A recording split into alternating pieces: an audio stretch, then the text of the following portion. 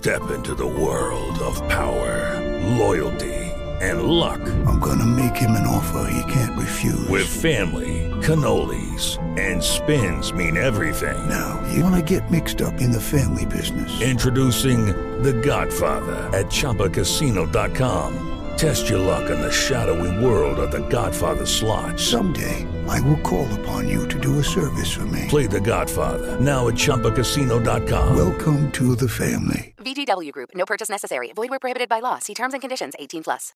Vaaalverde. Myth. Wolves are dangerous to humans. Fact. You have a better chance of being hit by a meteorite than eaten by a wolf. Except if you wake up naked in the woods.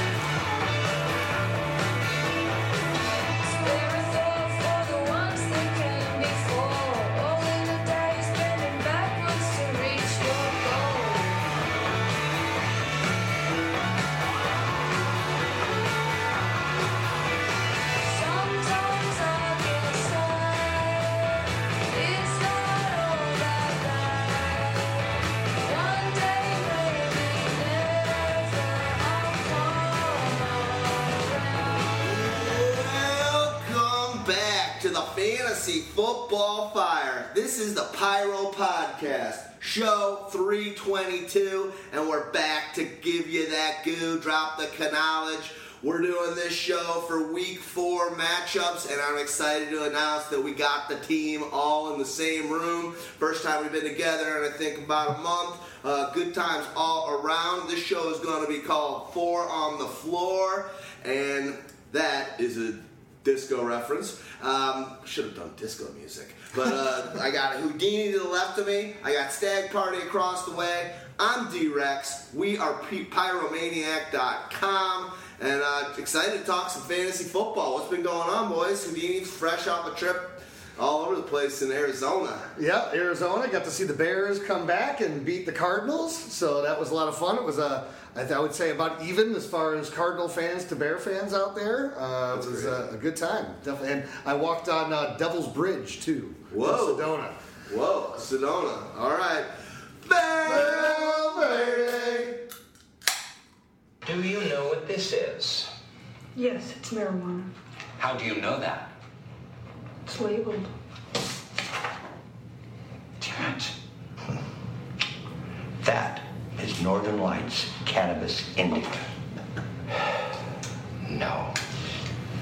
It's marijuana. I'm just saying that you can't be sure that it wasn't you. That's ridiculous. Of course it wasn't me. Marijuana is a memory loss drug, so maybe you just don't remember. I would remember. Well, how could you if it just erased your memory? That's not how it works. Now, how do you know how it works? Knock it off. Okay, I'm interviewing you. No, you said that I'd be conducting the interview when I walked in here. Now, exactly how much pot did you smoke? All right, role reversal right there. Change of guard. How you doing, Stag Party? Things going good? Living the dream? Man. Trying to keep cranking it out. I'm sure about week 7 or 8 here we'll hit a wall, but we haven't hit it yet.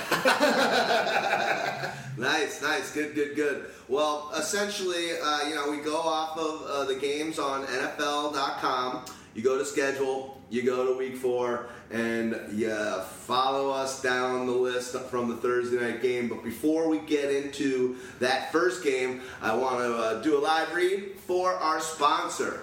Want an unfair advantage to dominate your fantasy football league? Well, look no further and download Squad QL, the only mobile app you need to crush your friends and rivals this year. Squad QL recommends the best starting lineup for you each week based on your starters, bench players, and free agent pool. You How does Squad QL actually do this? The app connects directly with your Yahoo, ESPN, and CBS leagues, pulling in your actual roster and your league scoring system. Squad QL provides waiver wire and trade recommendations, plus the app gives you player rankings each week, and it's all based on your league settings. Squad QL truly is your go-to app this fantasy football season. Head to squadql.com, download Squad QL, and your all-in-one fantasy football manager is in your hands. Squad QL is brought to you by the creators of RotoQL, the leading daily fantasy lineup optimizer trusted by 100,000 DFS players. You can also download RotoQL for free both on Apple and on Android. So head on over, guys, and check this thing out. It could be the difference on a win or two for you this season. Why not? Give it a shot. All right. Let's get into some fantasy football matchups. Good times all around. We've actually got a pretty sweet game. Well, hopefully it's sweet. Hopefully the Vikings that showed up against the Buffalo Bills don't show up down in L.A. But the Thursday night game is the Vikings are going and playing the L.A. Rams. We always like to start with the visiting team, so we'll go on the Viking side. What happened last week, and is that going to be able to turn it around? Cousins went from, literally had Cousins for 57 points in my big scoring league the week before to essentially like a zilch. He might have had 0 points. Maybe he got Well, it didn't start out very well. I know I had him on a league, and it was like, as I'm at my tailgate, I'm like, why does he have negative 3.85 points? It was a disaster. You know, had it not been a disaster, this could have been, you know, talked about. It may still be talked about as a preview for the NFC Championship game. Two phenomenal defenses, and if I look at it for Kirk Cousins' sake, I don't think that the short week is good, so you don't have to think about too long what happened against Buffalo, but this is not the team and the defense that I would want to feel very comfortable playing against. Yeah, but we've also got to look at it. That was a classic trap game, right? Yeah. You've got a quick game coming up against, you know, a big opponent in the Rams on Thursday night. You're at home, favored by 17 points. You don't play your best defensive lineman in Everson Griffin, and you don't play your starting running back in Dalvin Cook because, you know, you think you can beat the Bills pretty handily, and you get slapped in the fucking face. That's what happens in the NFL sometimes.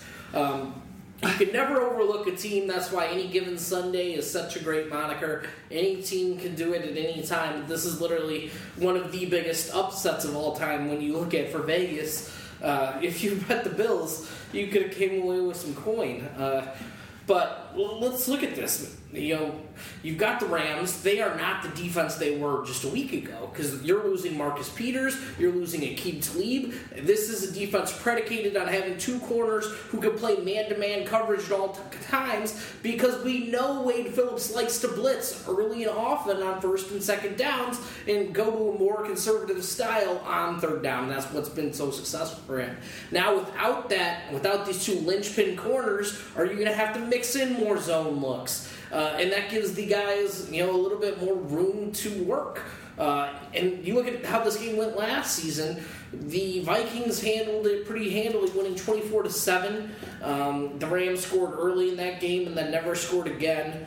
But on the Vikings side, you look at that offensive line, you look up the pressure that was given up by Riley Reif, and he's now on the injured report. You have a lot of moving pieces on that offensive line that need to gel together because they still do have Michael Brockers, Aaron Donald, and Ndamukong Suh.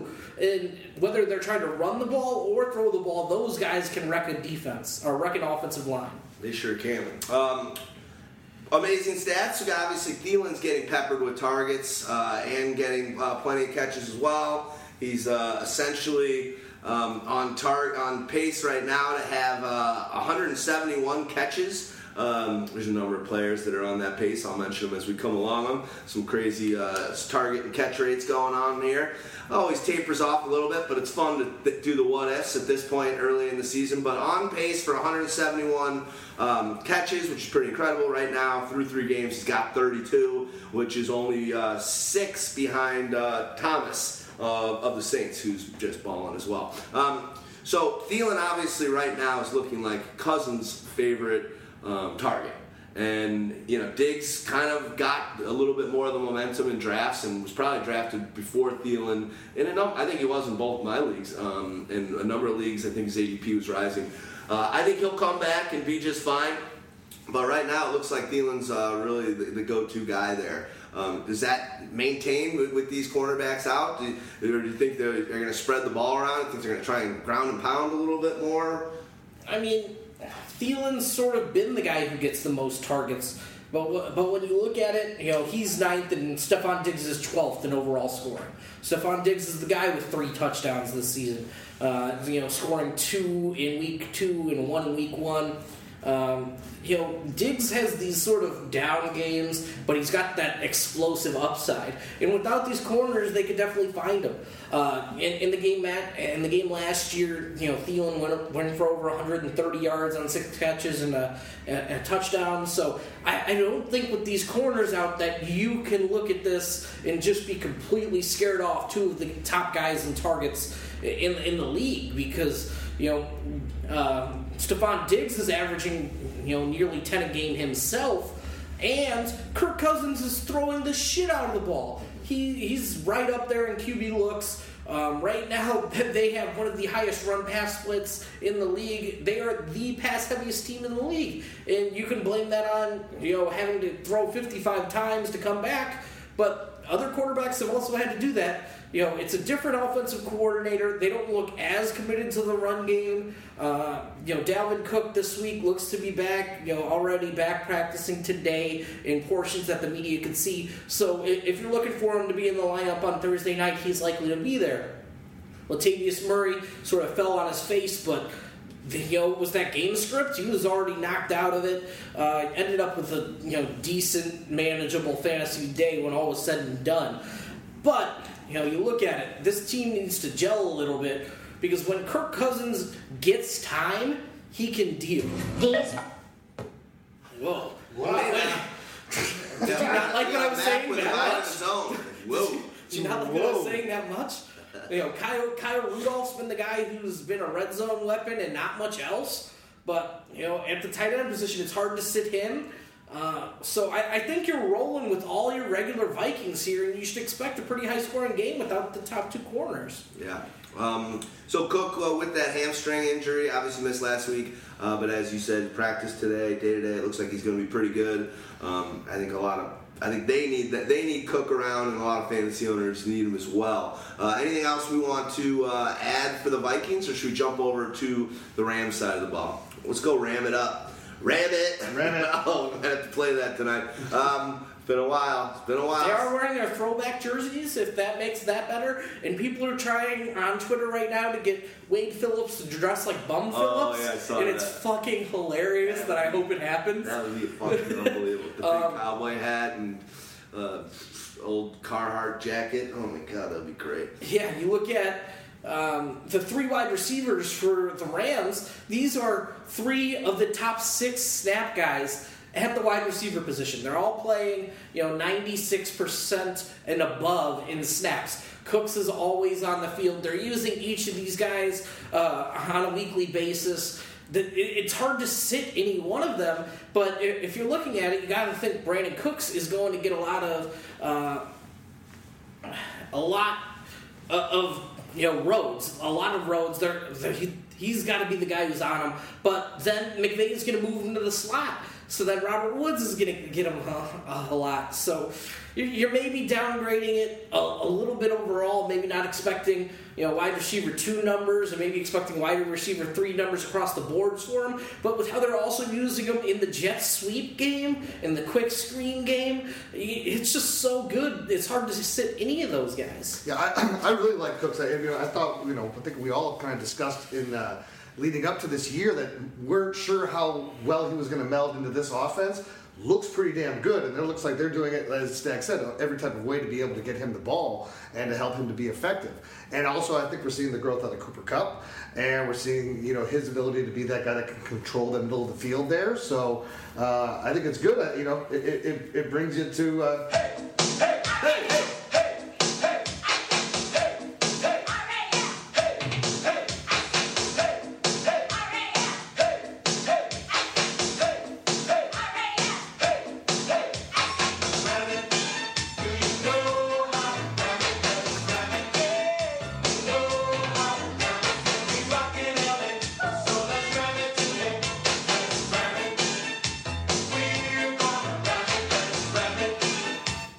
Well, Cooks has been ramming it.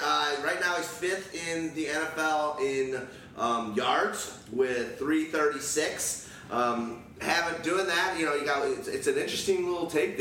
Woods leads the team in targets. But yeah, I think last week both Kupp and Woods both had 3 jet sweep rushes. I mean, it's just incredible what they're able to do. Looking like they're right back where they left off last year, and that we haven't even gotten past their wide receiver crew to the best at this point, the best fantasy guy out there. Everyone's wondering who should go 1, 2, 3, and 4 leading up this season. If we all could go back in time, Gurley it looks to be the number 1 this season. Gurley or Kamara? Yeah, or Kamara. Yeah. When you look at Cooks, though, he's just been so consistent. Yeah. His low yardage game is 87 yards in the first 3. His low target game is 8. His low reception game is 5. So no matter the scoring system, he's not getting a downgrade. Cooper Kupp's the guy they love to use in the red zone. They really don't use their tight end position at all, so it makes these 3 wide receivers highly vital and viable every single week. Todd Gurley, continue to trot him out there. I don't care if it's the toughest run defense, because they will get him involved in the red zone. He's got more red zone touches than anybody in the league. He's getting red zone targets and rushes, everything you want. So Gurley's in there. And Gurley's also doing it as a receiver. So, he's not one-dimensional at all. They're going to find ways to get him the football, even if he's having trouble running the ball. Yeah. For sure. Yeah, and even though it's the Vikings, can you start Jared Goff? I guess that's the real question. Because he's been a guy averaging, over 300 passing yards a game so far and continuing to score at a high rate.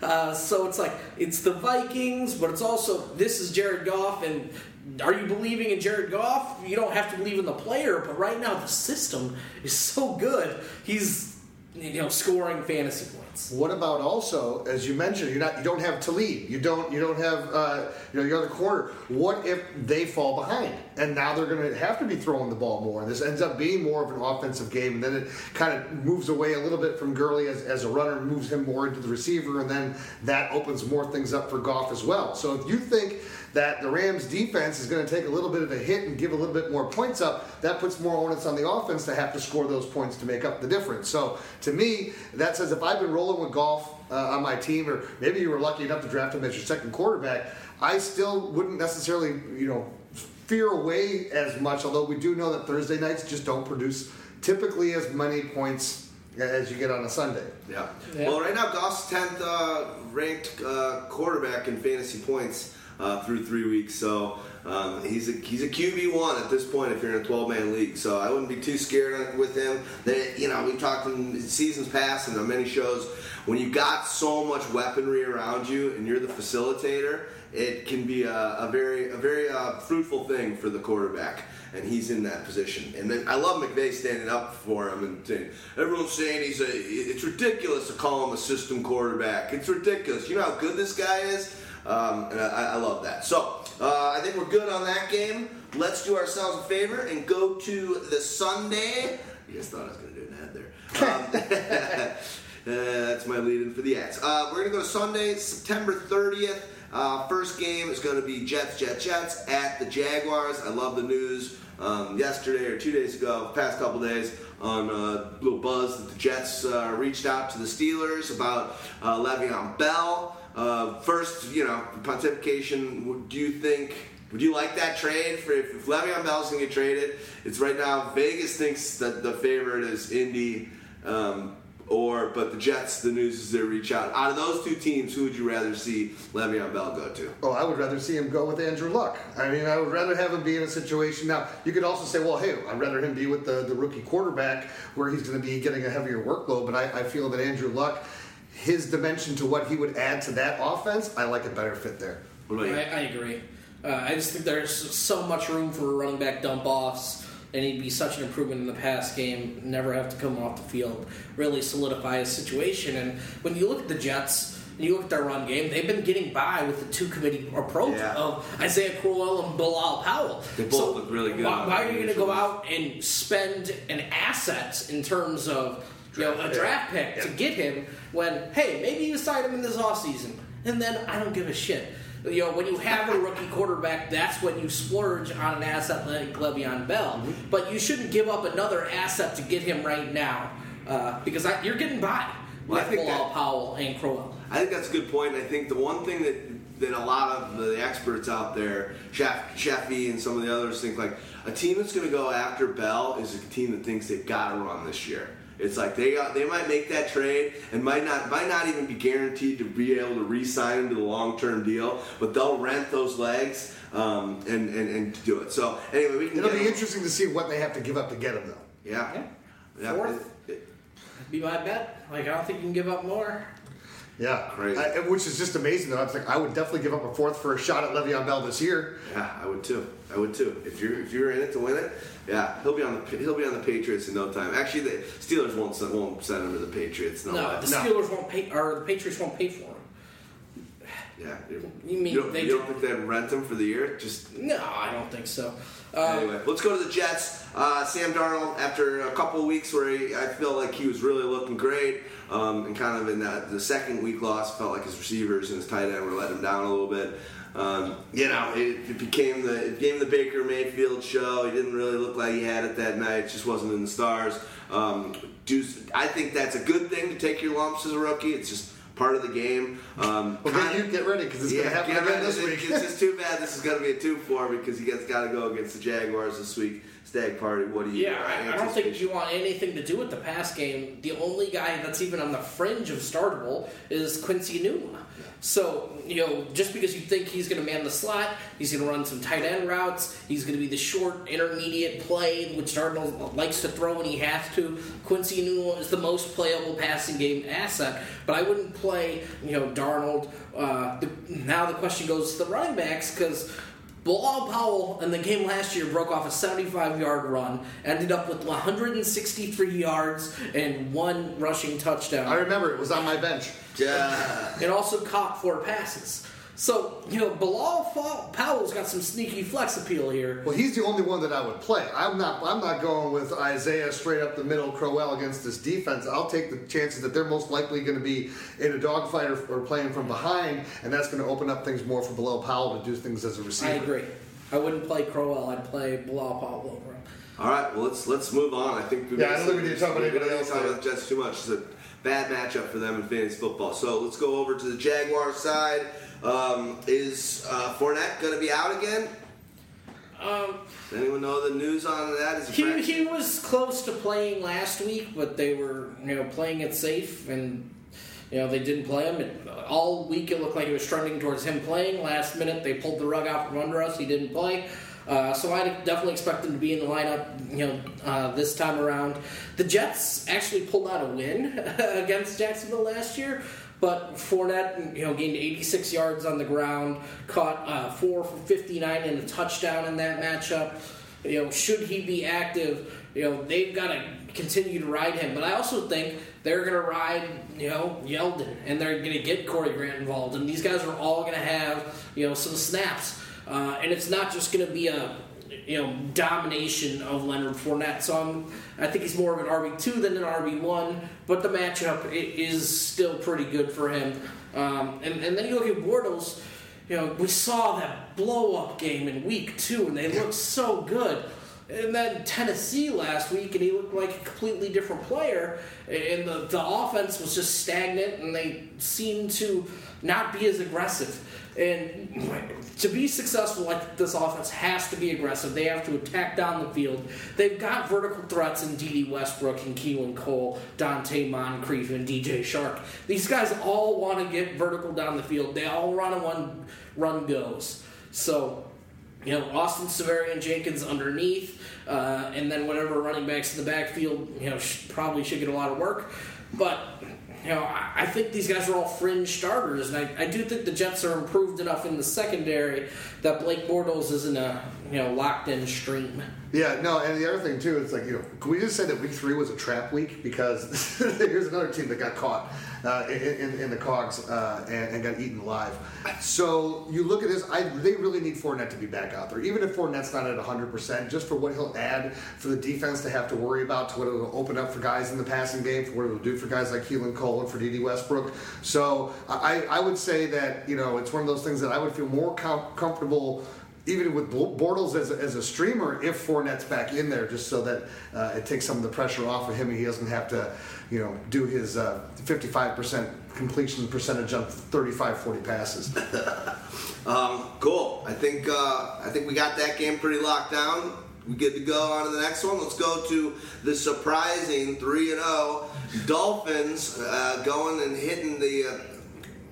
Maybe not even surprising. The Patriots always kind of muddy it up a little bit at the beginning of the season. It's almost like they just try and get themselves pissed off to figure it out in weeks of practice and whatnot and turn it around in the second half of the season. But the Dolphins going at Foxborough, obviously, Tannehill's looking good. He's using all his weapons around him. Nothing great. It just seems like it's all kind of an even Steven kind of approach they're doing. Doesn't it seem like, go back, it's Adam Gase's offense, right? So think about it when it was Adam Gase with the Bears, and it was like when Cutler was having his resurgent season, but it wasn't a great fantasy season. Yeah. He was just playing within the offense and trying not to make mistakes, which was the same thing that he was doing with Peyton Manning at the end.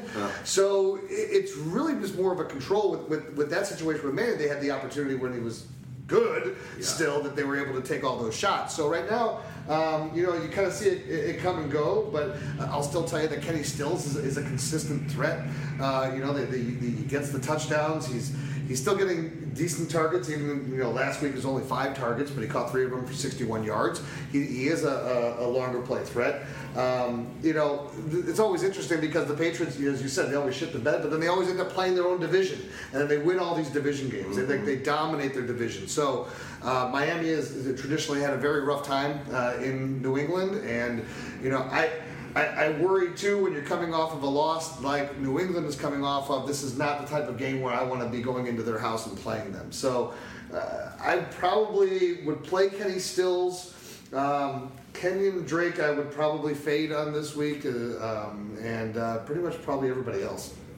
Yeah, Stills is one of these up and down performers that he's tough to rely on, but they seem to consistently target him, but he doesn't always convert those, but when he does, man, it's a big play. And as long as you have him not as your wide receiver 1, right? Yeah, you're much more likely to start him as your wide receiver 3 or flex play when you need a big explosion. I like that.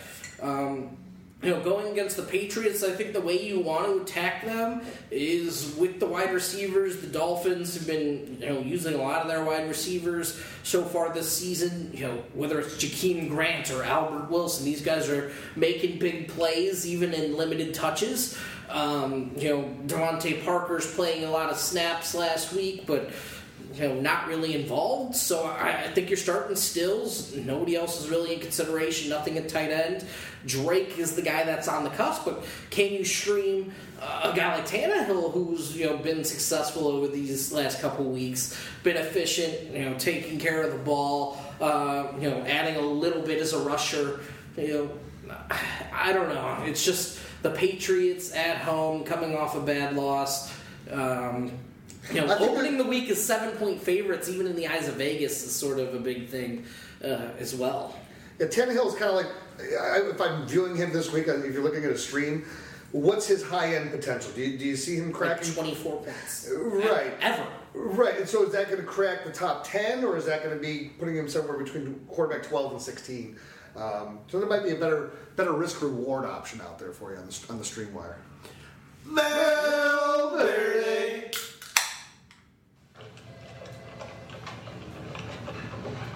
Brain teaser.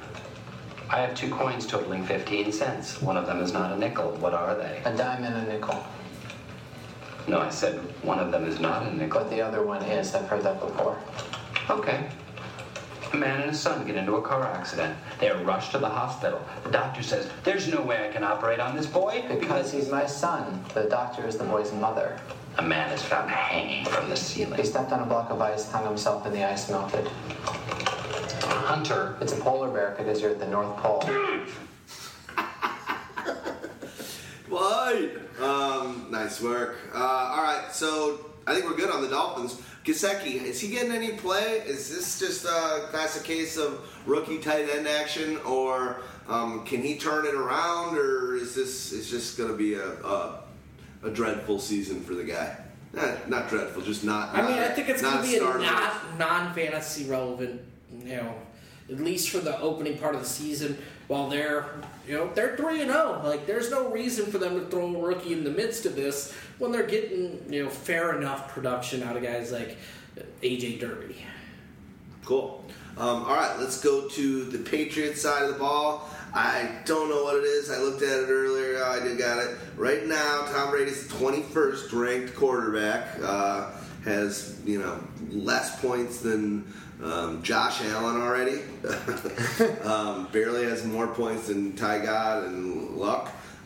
So obviously not getting going right out of the gates this year for TB12. Is age finally catching up to him? Is it a talent deficient situation? Talent deficient. I'm gonna lay it on that right now. You don't have a wide receiver for him to really take the pressure off. You let Brandon Cooks go. You see what Brandon Cooks is doing for the Rams. Gronkowski is the perfect complement when you have somebody else out there. You can't just count on him just to do it every single play. He was Gronk's literally been double teamed. Triple. That's what I mean. He literally in the game that I was watching was that Sunday night. Yeah. He was literally, they had a double team like right on him, and the other guy was literally 7 yards behind him. He was getting essentially triple team. So does Gordon play? Do they look at that and be like, all right, the guy might not know the depth of the playbook, but we need his... Well, and his hammy may not have been 100% either. Is it 100%? I mean, come on, guys. Like, that was a classic New England. There was no shot New England was playing that guy. Like, no, I knew that, but he's playing now. Now you talk to him, he's got a certain number of plays, maybe it's 20, maybe it's 25 plays you're comfortable with him in, and that's it. But what you can do in terms of, we talk about that gravity for Christian McCaffrey.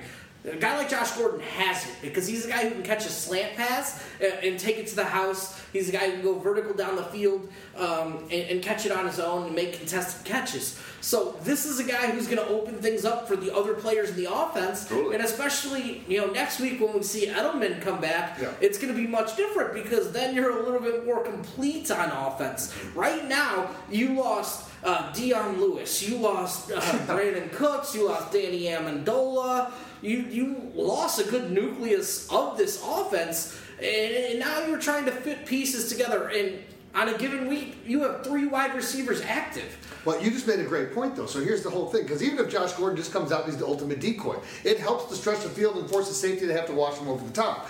But the next thing is that you have Edelman coming back. And so if you're actually looking at this... That's next week. But the point is this. This is when you want to make this move. Because if you're actually thinking about it, Tom Brady is everyone's down on him.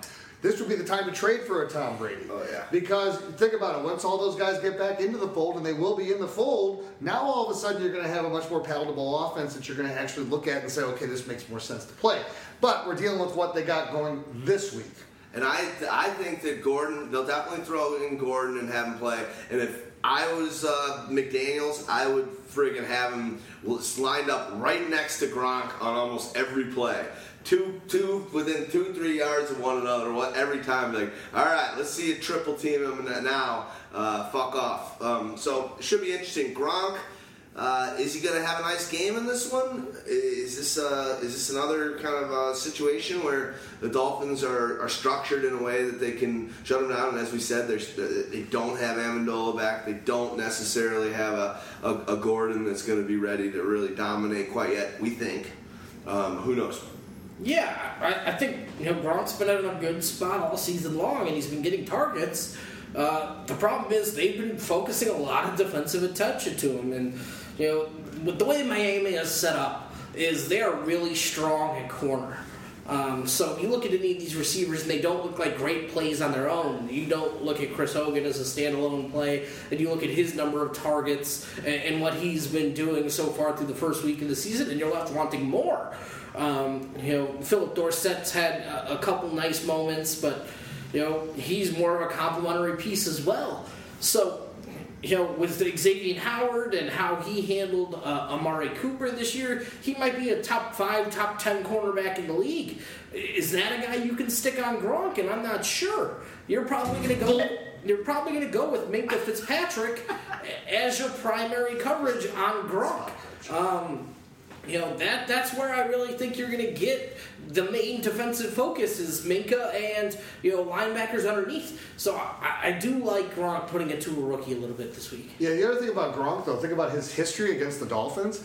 It's a bit of good and bad. So he's averaged 62.5 yards per game. In 11 games, he scored 8 touchdowns, but he only catches 55% of the passes thrown his way. Targeted 79 times, 44 catches. So, you'll take the touchdowns. But at the same time, is this one of those teams that he just straight out, flat out dominates? No. One thing to say about Gordon is the fact that this Dolphins defense did let up a huge game to Jordy Nelson last week. And that maybe might be the same kind of route tree and the same kind of runs that is happening for Gordon this week, which could means he could actually have some things happen. I don't know. Do you immediately treat Josh Gordon as the number one? Because then he gets Xavier Howard, he gets a top 10 cornerback in the league, and that's it. He's on him all game. You don't put that guy on Gronk. You can't. The size is. I think you might try it. Well, don't you kind of like maybe you do one of these things? Maybe you don't play him on Gordon at the beginning, and then if he burns you for the one, then you make the move.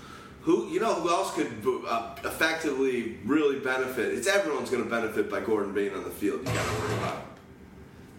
That's a great question. I would love to know what website I have open that is making this noise. But maybe Dorsett benefits a bunch this week. Who knows? Yeah, Dorsett could be the guy who. As the secondary weapon, but if Josh Gordon's out there, is even Dorsett seeing a good number of touches? And that's something I sort of doubt. Cool. Anything else? I like that call though on trading low for Brady, knowing that Edelman and all that stuff. Like, there's so many great quarterbacks now. You can give a Ryan who's coming off a big game, or a Cousins who's got had a big game and has a great offense, and like maybe a couple other pieces, and try and get a Brady. We'll see. A lot of crazy stories going on about that team. Gronk almost getting traded to Detroit. Talking about that last week. Could you imagine it? They moved him too? How deficient that team would be. And then you hear just how from the other book about Belichick. How Brady just they hate each other. Brady hates him. He's just so sick of him, and he's like, we've been married for 17 years. There's a crack, and it's just like, I just am sick of this fucking guy. I can't deal with it anymore. And I can imagine that. Belichick seems like the kind of guy to be hard to have be your coach. Did you see the meme of him walking out with the two kids over with a high five, and he just walks right by him? Such an asshole. I love it. Love it. All right. Before we get to the next game, do us a favor and listen to this. Sweet. And then listen to this. Vaaalverde. If you're going number one, you've got 10 more seconds. I got 10 more seconds. Until I get another sound comes out of my computer that I don't know where it's coming from. We're doing it. You were doing it on purpose. You're trying to get some dramatics going in the audience. Bum, bum. That is the one draw. That's one of the many drawbacks of us not being together when we do our show. There's no lead-in music. There's not the sound bites. So as much as I do kind of enjoy sitting up there and having all these computers up and being able to kind of be on top of it for the show more, it's sort of a bummer in a lot of other regards when we are not together. So welcome back. Let's get to the Eagles at the Titans. Wentz, good times. Looked like obviously, if that was game one. I like the trajectory. It didn't look like he was hindered too much by the injury. He wasn't trying to do anything too special. Let's go down the line for the Eagles. What are your thoughts with Wentz back? Is it a growing beast for these guys? Is this the matchup that they want, or what do you expect from the Eagles? Right now, the Eagles really need Alshon Jeffrey back. They need this number one wide receiver because last week they used a lot of Dallas Goedert as their secondary complementary receiver to Ertz and Nelson Aguilar, but they really need Alshon Jeffrey. He's sort of a big field stretcher who, no matter if he's covered, you can still throw it up to him and give him an opportunity in situations where plays break down. Because Carson Wentz did look good athletically moving behind that line of scrimmage, but things have been lacking. Just 35% of the Eagles' receptions this season have been by wide receivers. And most of those have been Nelson Aguilar. And we talk about the depth we thought they had at wide receiver, and that's all but disappeared through the first couple weeks. You've got no more Mike Wallace, and how it sort of happened through the preseason. They've lost players like Matt Collins, so they're really lacking an additional element there. So they need to get Alshon Jeffrey back, because Alshon Jeffrey is a difference maker, and he's going to bump everybody else back down to where they're supposed to be in the pecking order. But that could be this week, or it could be next week. How about Jay Ajayi? Jay Ajayi, they're saying he's day-to-day again, could be back this week, but back injuries are a tough thing. Mm-hmm. Do you give him a full workload? Seeing how well Wendell Smallwood played, as a complimentary rusher, and Corey Clement still did his work as a receiver, and what would be was adequate enough as a rusher. What would be a full workload anyway when you have all of these guys there? So this is one of those ones where if I have Jay Ajayi, even if he does play, I'm probably just going to fade on it just because I want to make sure that the back is healthy, and I worry again, especially like you said, how good Wendell Smallwood did do with his 10 carries, and Corey Clement has shown that he's capable. Yeah, and the Tennessee Titans are allowing just 11.4 fantasy points a game to opposing running backs. That's the third best number in the NFL so far. They've been pretty stingy. So it's not. I probably wouldn't bet on Ajayi. Alshon, if I have him on my team, it's probably a wait-and-see week. If he's active, I want to see how he produces. I think you could wait another week. Although it depends on what your team is constituted like and where you drafted him, right? Because I have him like in a situation where I don't have to play him, but I'm in another. My buddy has him in another league where he is desperate for a wide receiver. So if he's active, I guarantee you, there's no doubt that I do a lot of things in desperation. Right. I live my life on that desperation edge. Cool. Should we? Got anything else we want to talk about on the Eagles side? Would you play Goddard? It's risky because he's been phased out of game plans, in the first and second weeks. But he's returning from an injury. Is he now, more active? Because now they're running a lot of 2 tight end sets, so that gives him a little bit more viability. I think if you're desperate, he's in consideration. But again, you're hoping for a lot there. And I remember week 1, he had that one ball that he went through his hands and it got intercepted, and they were kind of like, all right, rookie, let's calm down, and they kind of brought him out a little bit more. Yeah. In my rookie league, my 2 rookie, I've got a couple others, but my 2 playable rookies, Darnold or Goddard. Well, hey, Wentz targeted him 7 times and he caught them all last week, so... I think I got to go there, right? Or do you go Wentz because he could just get a nice long touchdown to Robbie Anderson or something? Well, again, but I don't like the matchup against the Jaguars, so I'm going to go Goddard. You're going to go Goddard? Yeah. I don't know. It's a scoring system. It's pretty standard. 1 for every 25 yards on the passer. Pretty standard. Yeah, I mean, that it's sort of tough to just fade that quarterback. Yeah. All right, I agree. That's why I drafted the fucker. But if he throws 2 picks and 192 yards, you're not going to be happy. Yeah. Oh, I was not happy with Darnold's performance.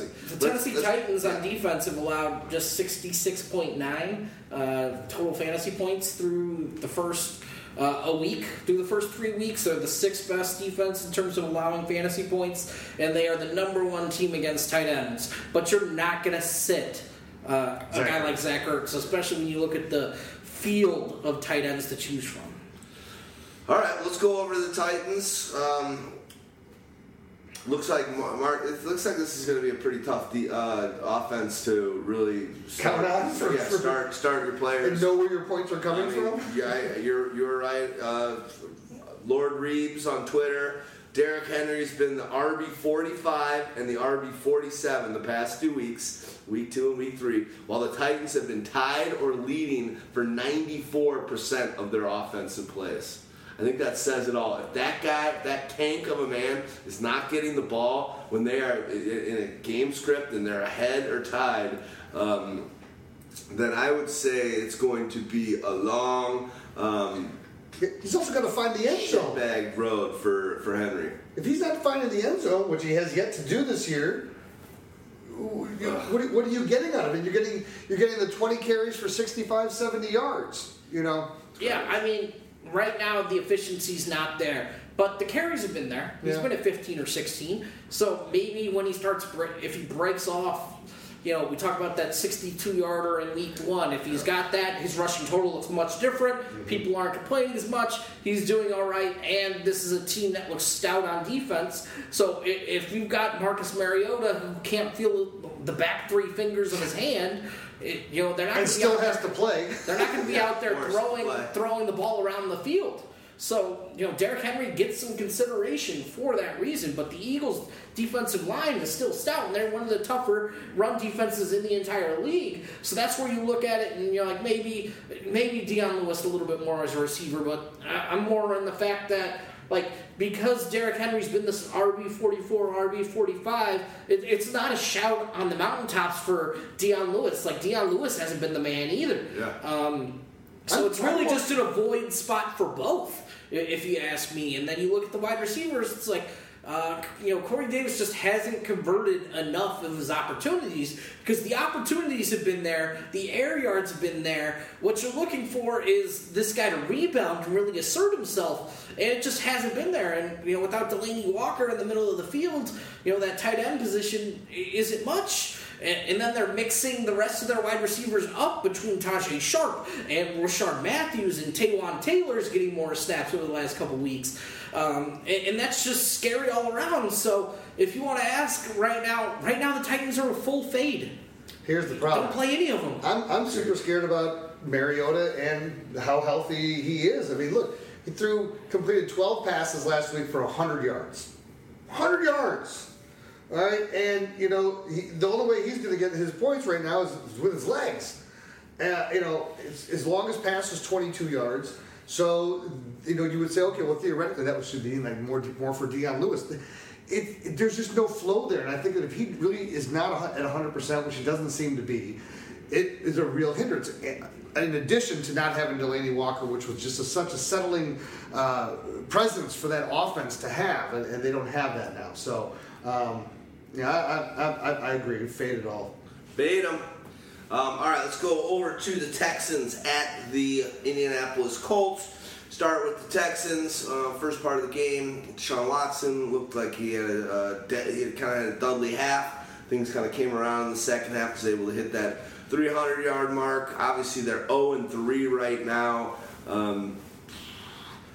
I'd say Hopkins has looked all right, not looking like a first rounder at this point, but a lot of the running backs that were taken in the first round and a lot of the wide receivers as well haven't. So compared him to Antonio Brown, right? He's in a company with many, many players. Here's the difference, though. Think about Antonio Brown. What did Antonio Brown get yesterday? Was it 1 target in the second half?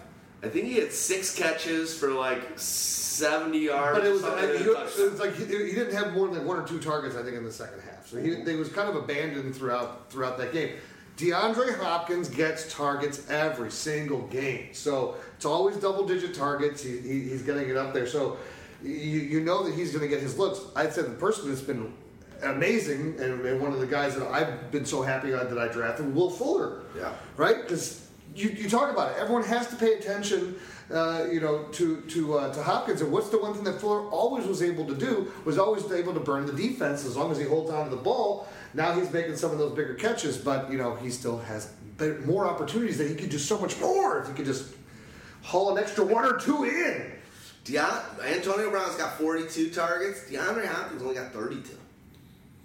Yeah, I mean, that's still 10 a game. Right. I mean, I'm not saying it's bad. And there was that one game where, or maybe two games where Antonio. DeAndre is also getting mugged down the field. There's been these plays where they're just, hey, we're not going to let you catch the ball anymore. We'll just fucking mug you. And I'm going to be honest, his style of play causes that reaction from defensive backs because he's a very physical guy. Yeah. He really pushes off a lot. He uses momentum out of cuts a lot and does a lot of really sneaky, very awesome. That's just what the good players do. But the guys guarding him get fucking pissed, and then they're all over him, and it gets very physical with him on a regular basis. Right? Yeah. You look at Will Fuller, though. His 16-game pace off of games he's started with Watson, it's 99 targets, but 67 receptions, 1,254 yards, and 26 touchdowns. 26 touchdowns. The touchdowns, that's Will Fuller. That's his pace for for all the games he's played with Deshaun Watson. That would be a 16-game season. The touchdowns obviously going to come down, but they've scored a lot, and they just have a connection near the red zone because they're running these sail routes, and Fuller's got that speed where he can make it over the top, and Watson's just putting it at the pylon. Doesn't it? Here's the perfect thing. It's exactly what you would expect from a guy like Will Fuller. It's like that 67 catches for the 1,200 yards. Sounds to me like the oldest burner in the league when he was having his highlight years. It sounds like Deshaun Jackson. Yeah. It was 65 catches for 1,200, 1,300 yards with 12 or 13 touchdowns. Yeah. And he's got a little gin in him. Yeah, he's a field stretcher. Yeah. But 2 weeks ago he showed more than that. He showed a little yak game, which was great. So if he continues to develop, man, they've got a great 1-2 punch. So I'm riding both of those guys. They should go get Le'Veon Bell. Maybe. That would help. Maybe. I mean, Lamar Miller's okay. He's continuing to put up fantasy points. He's scoring, here and there every other week. He's catching a couple passes. It hasn't been great, but if he just continues to do this, he's like an RB2 or flex play that you know what you're going to get out of it. It's never sexy, but it works. Yeah. And that's exactly what he was last year. Because I had him last year. I had him for the last 2 years, and he's been his whole career. Right? He gives you one or two huge, like the one where went on to Miami where he had the 90-yard run, and then he had one early on with the Texans where he had the huge big run. But then there were also the games where he was going off and rushing for like 70 yards in the first half, and then he didn't touch the ball the entire rest of the game. Yeah. So a lot of times that's the other problem that happens to him is that a game plan goes away from him. But he's a very frustrating guy because if you're looking at that running back when you want to think about what his ceiling should be, but what his ceiling actually ever results to, it's depressing. Let's go over to the Colts side of the ball. They've had some interesting games going on. It looked like they could have snuck out and had a nice win at the end of that game, but just kind of looked like something went wrong. Stags, the stat here on just the way Andrew Luck his down the field throws are not hitting, and he's not really taking those. I loved your tweet about the fact that Jacoby Brissett being the quarterback for the team when they're doing the Hail Mary. It just that says speaks volumes. Yeah, and right now you look at T.Y. Hilton, he's the guy who's most effective because you look at him and his history against the Texans. He burns them deep all the time. I don't know if Andrew Luck has the arm to find him. He's T.Y. Landry right now. Yeah, but hey, they're using one of these little slant patterns in the red zone, so you're not upset as a T.Y. Hilton owner. You might be upset about that ceiling that you thought was existent, and right now it doesn't look existent. But overall, the production from him is nothing to scoff at. And then you look at Eric Ebron. Eric Ebron was in such a smash spot last week. No Jack Doyle. Got 11 targets. Yeah. So the process was right in playing Eric Ebron. He just didn't convert. And a lot of those opportunities were red zone targets. And the ball was either just knocked away or he didn't come down with it. So, overall, that is a little concerning. But the way, Andrew Luck is playing, it's tough for them to be in love with it. And I lost my train of thought. I'm sorry, I was breathing very heavy during your thing there. Daisy's crazy these days, guys. The dog came out and interrupted Staggs, walked around him, breathed heavy, kind of licked his computer a little bit, and Staggs is... I'm flustered. I'm flustered. But, I still think if Eric Ebron's going to be the tight end one without Jack Doyle, you continue to trot him out there because the opportunities are there, and those are eventually going to come around. It's not like you could blame Eric Ebron on a lot of those. They were just playing great defense, but he had some drops. Yeah, but at the same time, too, if Andrew Luck is going to have a harder time making the deeper throw, then it's going to open up more things for whoever is playing a tight end position. So that's good for Ebron, too. And Ryan Grant's been a guy they've been using a lot underneath. Other than that, this offense is what it is. And in this matchup, against the Texans, this could be... this defense made Eli Manning look legit last week. Yeah. And Eli Manning had struggled through the first 2 weeks, and J.J. Watt looks back, but they can't seem to keep their core healthy at the same time and on the field. Yeah, that's the trouble. So, and then at the same time, too, I would imagine at this point in time, you don't really feel comfortable about starting any of the Colt running backs. No, not at all. Okay. Moving on. Yep, thank you. Let's move on to the next game, but before we do that, let's listen to this.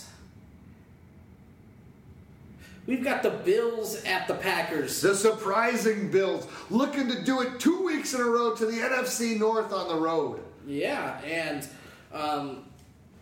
these are very uncommon opponents. When's the last time you saw the Bills and the Packers? 4 years ago. Yeah. It's not something that's happening all the time. They're not very familiar with each other's styles of play. And you look at the Bills, Josh Allen, great game. Mm-hmm. Hey, props to you, man. You're completing these short dump-off passes, and the things you're doing as a runner is making you fantasy viable because they're running quarterback powers near the end zone with this guy. They're letting him run, and he's got a little bit of speed. And you look at the touchdowns scored in next-gen stats. He had one of the top 5 fastest plays last week. No, but the thing is, though, if you were a LaShawn McCoy owner and you picked up Chris Ivory, and then Josh Allen rushes for 2 touchdowns. It's okay. You got one all right. Yeah, I know. You got a long touchdown catch score. You can't be that mad if you somehow ended up playing Chris Ivory. We had a long catch. He didn't score. He didn't? No. Oh, wow. No. It was 120. He had a 55-yarder, but it was 3 catches for 70 yards and 20 carries for 56. But yeah. I think you'd take that at this point. No, you'll take it. But imagine if he scored the touchdown. Again, what it does for your fantasy production on it. Yeah, but if Josh Allen's going to continue to run, we know how valuable that makes quarterbacks. So it's something we've got to monitor here.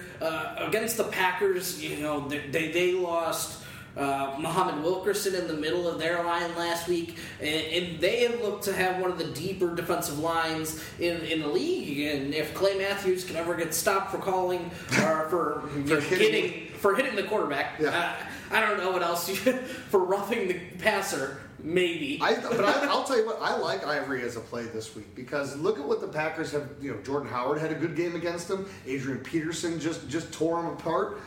Why wouldn't you feel comfortable at this point in time? And also when you know that you're playing against a hobbled Aaron Rodgers who's not able to necessarily exploit that offense as much as he's been able to in the past, which then is going to keep your team potentially in the game longer and allow you to be able to run the ball more.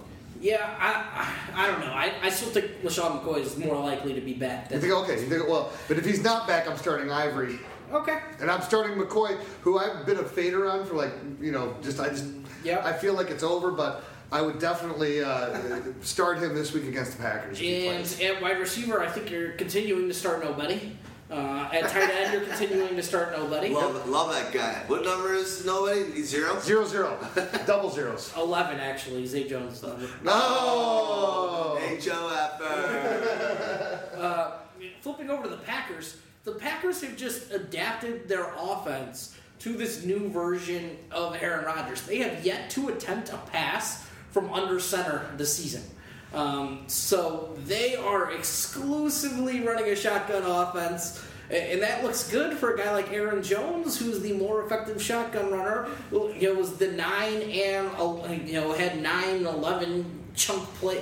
9-11 yard chunk plays early in the drive, and then just continued to seem to pick up plays. He didn't overall, overwhelm in the number of snaps he played or his number of opportunities.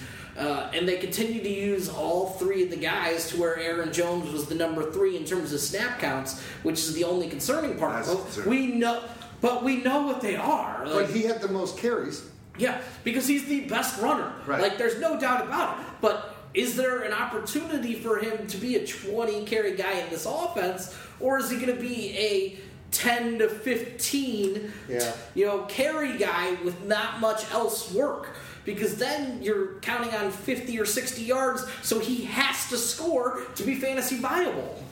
Yeah, I know where it's coming from, but it's like this is why it makes that entire situation, if you're an owner of a Jamal Williams or even a Ty Montgomery or an Aaron Jones, it screws you up. It shouldn't be a Ty Montgomery owner, but it screws you up, right? Because, and I know Montgomery had a good week last week as a receiver, but I just don't want to start any of them because I don't know who to start, because where are those points going to come from? And again, with the fact that that everything is coming out of shotgun, that just takes away so many of the opportunities that you're going to get from any of them as a running back, because you're going to be forced to kind of use some short passes and things in lieu of running game in a lot of aspects. So I'm fading on the running back situation there. I think you start Devontae Adams all day long. I think at this point you're starting Geronimo Allison over Randall Cobb most weeks.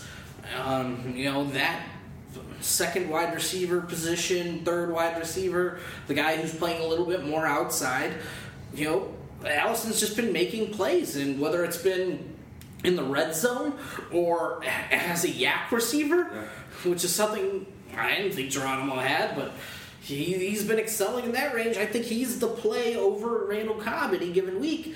Jimmy Graham, what do you think? Well, I mean, I think you can play him. It's just one of those things that anyone who's kept thinking all along, ever since he left New Orleans, that he was ever going to be what he was in New Orleans, it's not the case. He just becomes kind of more of that, he gets his usage. I mean, he got 7 targets last week, but he's not being utilized like he was in New Orleans as that downfield receiver. He definitely seems to have lost a step, so he's kind of more of a possession type of a guy, and not one that I'm. If I didn't invest in him, but again, if you invested where you did, most likely that's probably who you're going to start, Unless maybe you picked up like a Will Dissly or something. No, don't go Dissly. I'm kidding. Dissly. Jimmy Graham is just the tight end 17 in standard leagues over the first 3 weeks, but he also hasn't found the red end zone, and that's something we thought he was really going to excel at, and it hasn't been a hamper on a guy like Devontae Adams as of yet. But we thought it was going to be what he was going to do also in Seattle, and he didn't do it. Yeah. So we'll see. Yeah. Let's go over to the next game, but before we do that, you got one? Where did? Okay, cool. Well, so, sorry, just a little side note. When I walked up, I don't know how Daisy did it, but she was like back behind my fucking bed, like caught between some frames. Like she must not have been able to get up, and she was moving back. So sorry about that. All of a sudden, I opened the door, and I helped her up, and she's like, "I'm out of here." All right, let's go to the next game. Leones at the Cowboys. Lions coming off a fresh victory. Patricia, you got one? Well, no, just I wanted to make give Detroit their flipping props. They had their first 100-yard rusher in 70 games since Reggie Bush in 2013. Crazy. That's crazier even that was 70 games ago. 70. On the team. You only play 16. Is Carry on going to carry this on?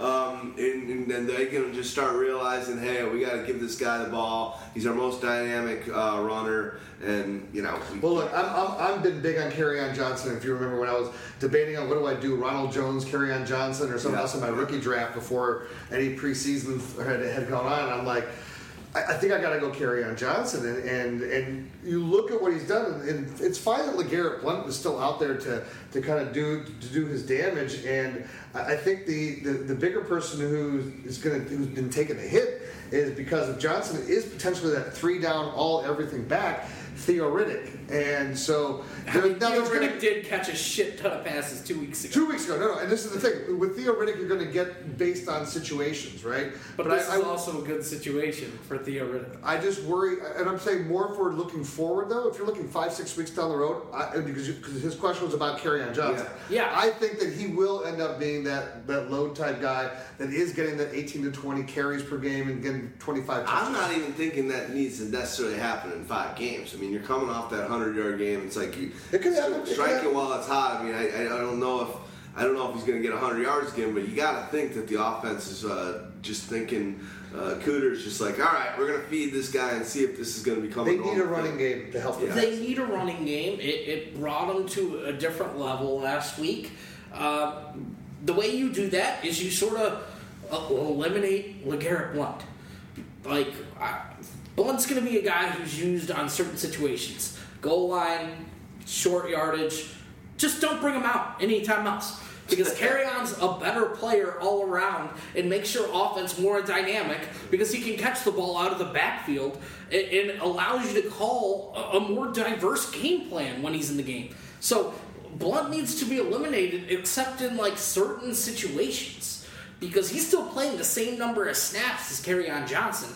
I think that's got to be eliminated because Theo Riddick plays a much more important role for that offense than LeGarrette Blount. Well, right, because he can actually break some bigger plays and actually do something with the ball. So I'm with you there, but don't you think though too? Again, always the biggest problems. One of the things that LeGarrette Blount is very good at is blocking, right? So it takes a rookie usually a few more games to kind of get that down, and I think also now that they got the win under their belt, I think that helps a lot. So maybe you do have the opportunity to give him a bigger opportunity because now also you have fan support behind it as well. And internal locker room. Remember 2 weeks ago you were hearing about disgruntled Lions players be like, Patricia rides us too hard in practice. We do these 2-hour practices that are super hard, and he's trying to change the culture overall. You beat the Patriots, and you can go into that first meeting after like, all right, guys, I know I ride you hard, but look at the fruits of your labor. You just beat the best team in the NFL for the last 20 years, and you get buy-in for that. The thing is, Kerryon Johnson is well-rounded. Like, he's a good shotgun runner. So far this season, he has 14 rushes from the shotgun for 88 yards. From under center, 15 rushes for 73 yards. This guy's been electric, and if you want to run Matthew Stafford in the shotgun, Kerryon Johnson's the better back to do that because LeGarrette Blount is awful there. Yeah. Like, well, so could we also maybe then attribute it to the rookie coach? The rookie coach who, where did LeGarrette Blount play? He played with him in New England, so he kind of feels some stupid flipping loyalty to him, which, as you're pointing out with every stat that you flip and read, Patricia, he doesn't need to be out there. Yeah.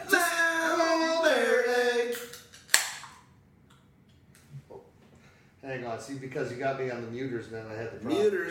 The muters. I'm like Butch Cassidy, and Michael is like Mozart. You try and hurt Mozart, you're gonna get a bullet in your head, courtesy of Butch Cassidy. What the fuck does that even mean? It's a good juxtaposition. It's good stuff. So, looking at Theo Riddick, he's their guy in passing situations. We know that. Against Dallas, you can attack them through the air with your running backs, especially if Sean Lee's likely to be out as their best coverage linebacker, as their best side-to-side linebacker. So that's why I think Theo Riddick and Kerryon Johnson really need to be the plays duo, this week. Yeah. Well, they should be the duo is also what the duo, yes, going forward. But this week, those guys just fit so much better for what you should do to attack the Cowboys. And then looking at the rest of the plays, Kenny Golladay, just keep riding the hot hand. 88% of the snaps, getting targeted constantly every week. Red zone weapon. Nothing you don't like there. So keep playing Kenny Golladay. He's a wide receiver. Isn't he like the one that you feel the happiest about? Yeah. Because you drafted him so late. Yeah. And they're basically all almost getting the same share. He slipped in every draft I was in, like to the point where it's like I didn't even want to take him. It was like after a while, it's like, all right, I've done like 4 rounds where this guy's still the number 1 wide receiver. I gotta do it. But yeah, Golladay, I like all those wide receivers. And Jones has given you 2 touchdowns this year, so he scored last week. Yeah, and he's still a target of some red zone plays and some deep shots, so he's getting those plays that are highly valuable in fantasy football. That makes him tough to sit, and in the last 2 weeks, that's really turned out, but in PPR, he's got just 4 catches a week, 4 each and every week, though. So he's been more of a 4 for 50, 4 for 60 type of guy than the 80 or 9, the 5 for 80s he was last year. So that's the one main concern, is his totals aren't going to be as massive at the end of the season because of the presence of Golladay. That's the biggest point right there. He's also, a good handcuff. If you're hanging on to Marvin Jones and something never happens to Kenny Golladay, you got to elevate him immediately to your starting lineup. Think about that for any of these guys. Yeah. Whether you have Golden Tate, Marvin Jones, or Kenny Golladay, if you have any share of these, if one of the other 2 go down, the amount of targets goes extremely high. And because think about this too, there was a reason where they knew that Kenny Golladay was going to be a bigger part of this offense this year when they were going in. Why else would you let Eric Ebron leave and just fill it with Luke Wilson? Okay, and the other part is that he earned all these playing spots and through how he was playing in games and in practice, and then they got into the preseason and he just was like, they're like, holy shit, he's taking another step. He's ridiculous. Here's the one worry that I have with that. It's not a worry, but these are 3 of the most rugged and healthy-bodied receivers there are. Marvin Jones essentially doesn't miss games. Same with Tate. And Golladay looks like he's just a ridiculous, as Dog would say, a body of Adonis. I mean, that play and that size that he's got, the ability and the speed, and then to be able to have that body control, to do that flip and hit the pylon, it's body control. It's a sweet, sweet thing. Stafford right now is in 3rd in the league in passing attempts. He's at 135, and that's behind Cousins, who you mentioned earlier, who's number 1, tied with Ben Roethlisberger, and those guys both just have 4 more attempts than him. Matthew Stafford is averaging 16.7 fantasy points a game, but that's QB 17 so far this year. Mm-hmm.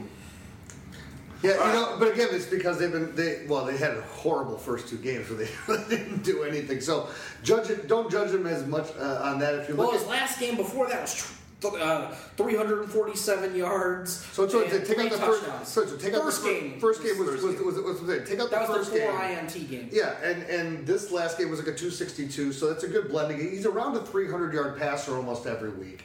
And again, if we're going to agree that Patricia gets smart and they start reducing the amount of LeGarrette Blount, that's going to increase the output for Matthew Stafford as well. Dak attack. Let's go to the other side. Ezekiel Elliott. It's Elliott show. No one else. Yeah. Ezekiel Elliott and. I agree. I mean, usually Let's talk about this team literally for like 2 minutes. Usually, this is a good spot to line up a tight end against the Detroit Lions, but just 14.8% of receptions have been by tight ends for the Cowboys. They don't have one guy; they're seemingly using 3 at all times. So it's just a bad mix. And then you look at the wide receivers. Darius Slay is a lockdown guy, and there's no clear wide receiver there to even target in terms of massive volume of targets. So that's a fade. So the only way you could play Dak Prescott is if you think he's going to be a very effective runner. And I just don't know if I see that. And one thing that Dallas is doing so far this season is sort of going with a shotgun-heavy approach. And it's been good for Ezekiel Elliott at times, but Ezekiel Elliott is still a better under-center runner than he is a shotgun runner. You look at what they're doing on the season.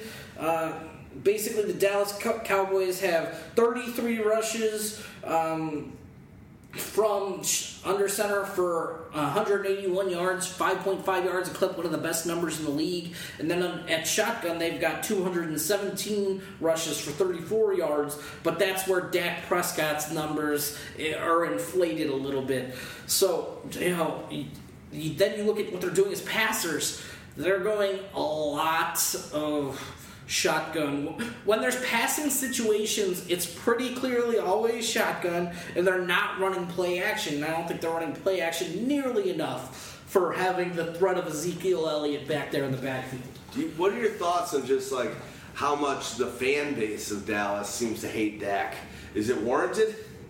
I mean, over the last 16 games to 24 games, he's not the same guy he was the first year, but the weapons around him are not the same either. I mean, are they the worst in the league? Are they worse than the Buffalo Bills? No. Outside of are they better than more than 5 teams? No. Yeah, they're bottom 5 weapons. Yeah, Dak's a guy who's got to be a complementary player to something else. Here's the worst part. Even if Dez was still on the team, they'd still be a bottom 23, bottom 8, right? Bottom 10. You're not moving that much higher of a needle with that. So we saw what Dez was doing the last couple of years, and it wasn't needle moving. Even with Elliott, obviously he's the only guy that I agree with you that you're starting this week, but he's got to clean up his game a bit. Watching that game the other day, dropping an important pass to get a first down on third down. They got a punt. That touchdown that he stepped out of bounds on. He needs to really get out of bounds and then came back in. Yeah. He fumbled the ball in the red zone. It's not good. And like you said, he does a lot of. They're doing a lot of shotgun. His passing protection didn't look that great either. So Ezekiel Elliott, you're obviously starting him. He's putting up some nice numbers, but he's got to kind of clean up his act as well. Yeah, he's just more of a product of the fact that there's nobody else to give the ball to that you can trust. Dak Prescott passing numbers this season. His high is 170 yards passing. And he threw for 168 last week, so that means he's eerily consistently bad. 160, 168, and 170. So, not Baker good. Mayfield had that on the second drive. Patrick Mahomes had that in the first quarter of his first game. This is true. All right, let's move on to another team. We got the Buccaneers coming off that close game. I think if that one pick six hadn't happened, I think the Buccaneers would have pulled that off. And I hear a lot of people saying that Fitzmagic wasn't at fault, and that was a high. He was throwing the ball high. He was sailing some balls. But there was pressure in his face. And that's an area where Ryan Fitzpatrick struggles. You know where I don't struggle? That's having a Vaaalverde. What's the most inspiring thing I ever said to you? Don't be an idiot. Changed my life. Whenever I'm about to do something, I think, would an idiot do that? And if they would, I do not do that thing. I do it. What would an idiot do? What would an idiot do? So, word on the street, and by street I mean Twitter, is that Ryan Fitzpatrick is going to be the starter this week. It's a short week. They've got a bye in week 5. So if there's a time where you want to, downplay a transition to Jameis Winston, it's during your bye week where all the news can die down, and then you can go with them. But wouldn't it also, how can you in your right conscience, even though you lost this week, and I know how bad he looked, you have a quarterback that has thrown 3 400-yard games to start the season. Yardage isn't everything. I know their fan base loves them too. That does also tie the record for most 400-yard passing games thrown in a season, which I think Ben Roethlisberger and Peyton Manning share. Yeah. So he's number 1 QB in fantasy football right now. The offense got more points than Mahomes. The offense moves under him. So. And at this point, again, I agree with you. There's no reason that you would make this switch now. And again, if you really are a Jameis Winston guy and you want to say, hey, I need that more of that failure in order to get it. Well, playing on the road in Chicago against a defense that's been playing as good as they have with Khalil Mack, maybe this is your opportunity, or maybe it makes it easier for their organization at the top to say, if he plays well against this defense, we're going with Fitzpatrick. If he plays horrible, it gives them a reason to say we're going to go back to Winston. Yeah, no question about it. Yeah, I agree with a lot of those points, but everybody's talking up Fitzpatrick like he's doing it all on his own, but we've also got to remember there was a coordinator, play caller change this offseason. And the attitude of Monken has been, I don't really care about 3-yard games. I like explosive plays. Jameis Winston's a guy who's put up a lot of explosive plays in his career. So we've never seen that combo together. So how good could those guys be? The play calling that we're seeing this year with Jameis Winston, that's something, if you're a Jameis Winston owner, you have to be excited about, because they're going YOLO, and I don't give a fuck about a run game. No, I agree, but until the fear of, is he going to get on the field? Do you think, let's say Fitzpatrick does not have a 400 game, does okay, win or lose, what are your thoughts? Are they going to, after that bye week, you think it's a Fitzmagic party moving forward, or do you think they're going back to Jameis? I think it's got to be, you got to give Jameis a shot here, because he's the number 1 overall pick that you built your franchise around. So unless you were going to cut him this offseason, which you had an opportunity to do, you could have used a contract detrimental to the team, probably ended up not paying him anything on his contract, get out all your guaranteed money. You could have gotten out of everything. Why are you keeping this guy around if he's not the future of your franchise? We know who Ryan Fitzpatrick is, because 3 games does not a season make. 3 games does not a career make. Well, we also know that Fitzmagic is the greatest September quarterback that ever took the field in September. That he has put up like the most ridiculous first month numbers. But I worry about that. I'm trying to think about this in terms of, we've seen it happen in the reverse. This is the first time that we've seen it where the young quarterback who you have all the money invested in is on the bench, and the old veteran quarterback, 35-year-old, is doing it, right? We saw Drew Bledsoe lose his job to Tom Brady because of performance. It's not the first time in any time in sports that performance dictates, and this is such a weird one where money in the NFL is so interesting, but also the NFL is so week to week and year to year that if you actually feel like right now where they are in their division that they maybe have a chance, and it's with Fitzpatrick just because of the way other people are playing around him, or maybe because behind the scenes we don't know, is Jameis really the leader or not? And that's some other questions that have come under question there for him. It'll be an interesting little thing to see what happens over the next coming weeks. But I like starting everyone in the receiving end for Tampa Bay right now. I mean, how do you not want to start Mike Evans? He's the number 2. Deshaun Jackson, he's always going to get a couple shots every game. Good. Godwin looked kind of awful in a couple plays, fumble or whatever, but he also has got 3 TDs. Through 3 weeks, and he's getting more targets, more catches, and more game than Deshaun Jackson. He looked a little bewildered a couple times last night, but you can tell that Godwin's definitely a good player. O.J. Howard is number 2 tight end behind Kelsey right now. Yeah, how quickly, Brate scored a touchdown this week, but Brate was, it's finally, the break of Brate has happened. O.J. Howard is the better talent, and he's finally started to really, seems like he understands what's going on more. I mean, think about, I don't know if you have if you probably just know just from off the top of your head. It's like snap shares that he had in his rookie year, which was like he barely saw the field until now you're seeing him out there on a lot more plays than you did before. Was he lead? No, I think right now, I don't know, you weren't talking to me, but while Staggs is looking this up, A.J. Howard has played, no, keep going. I'll go. So right now,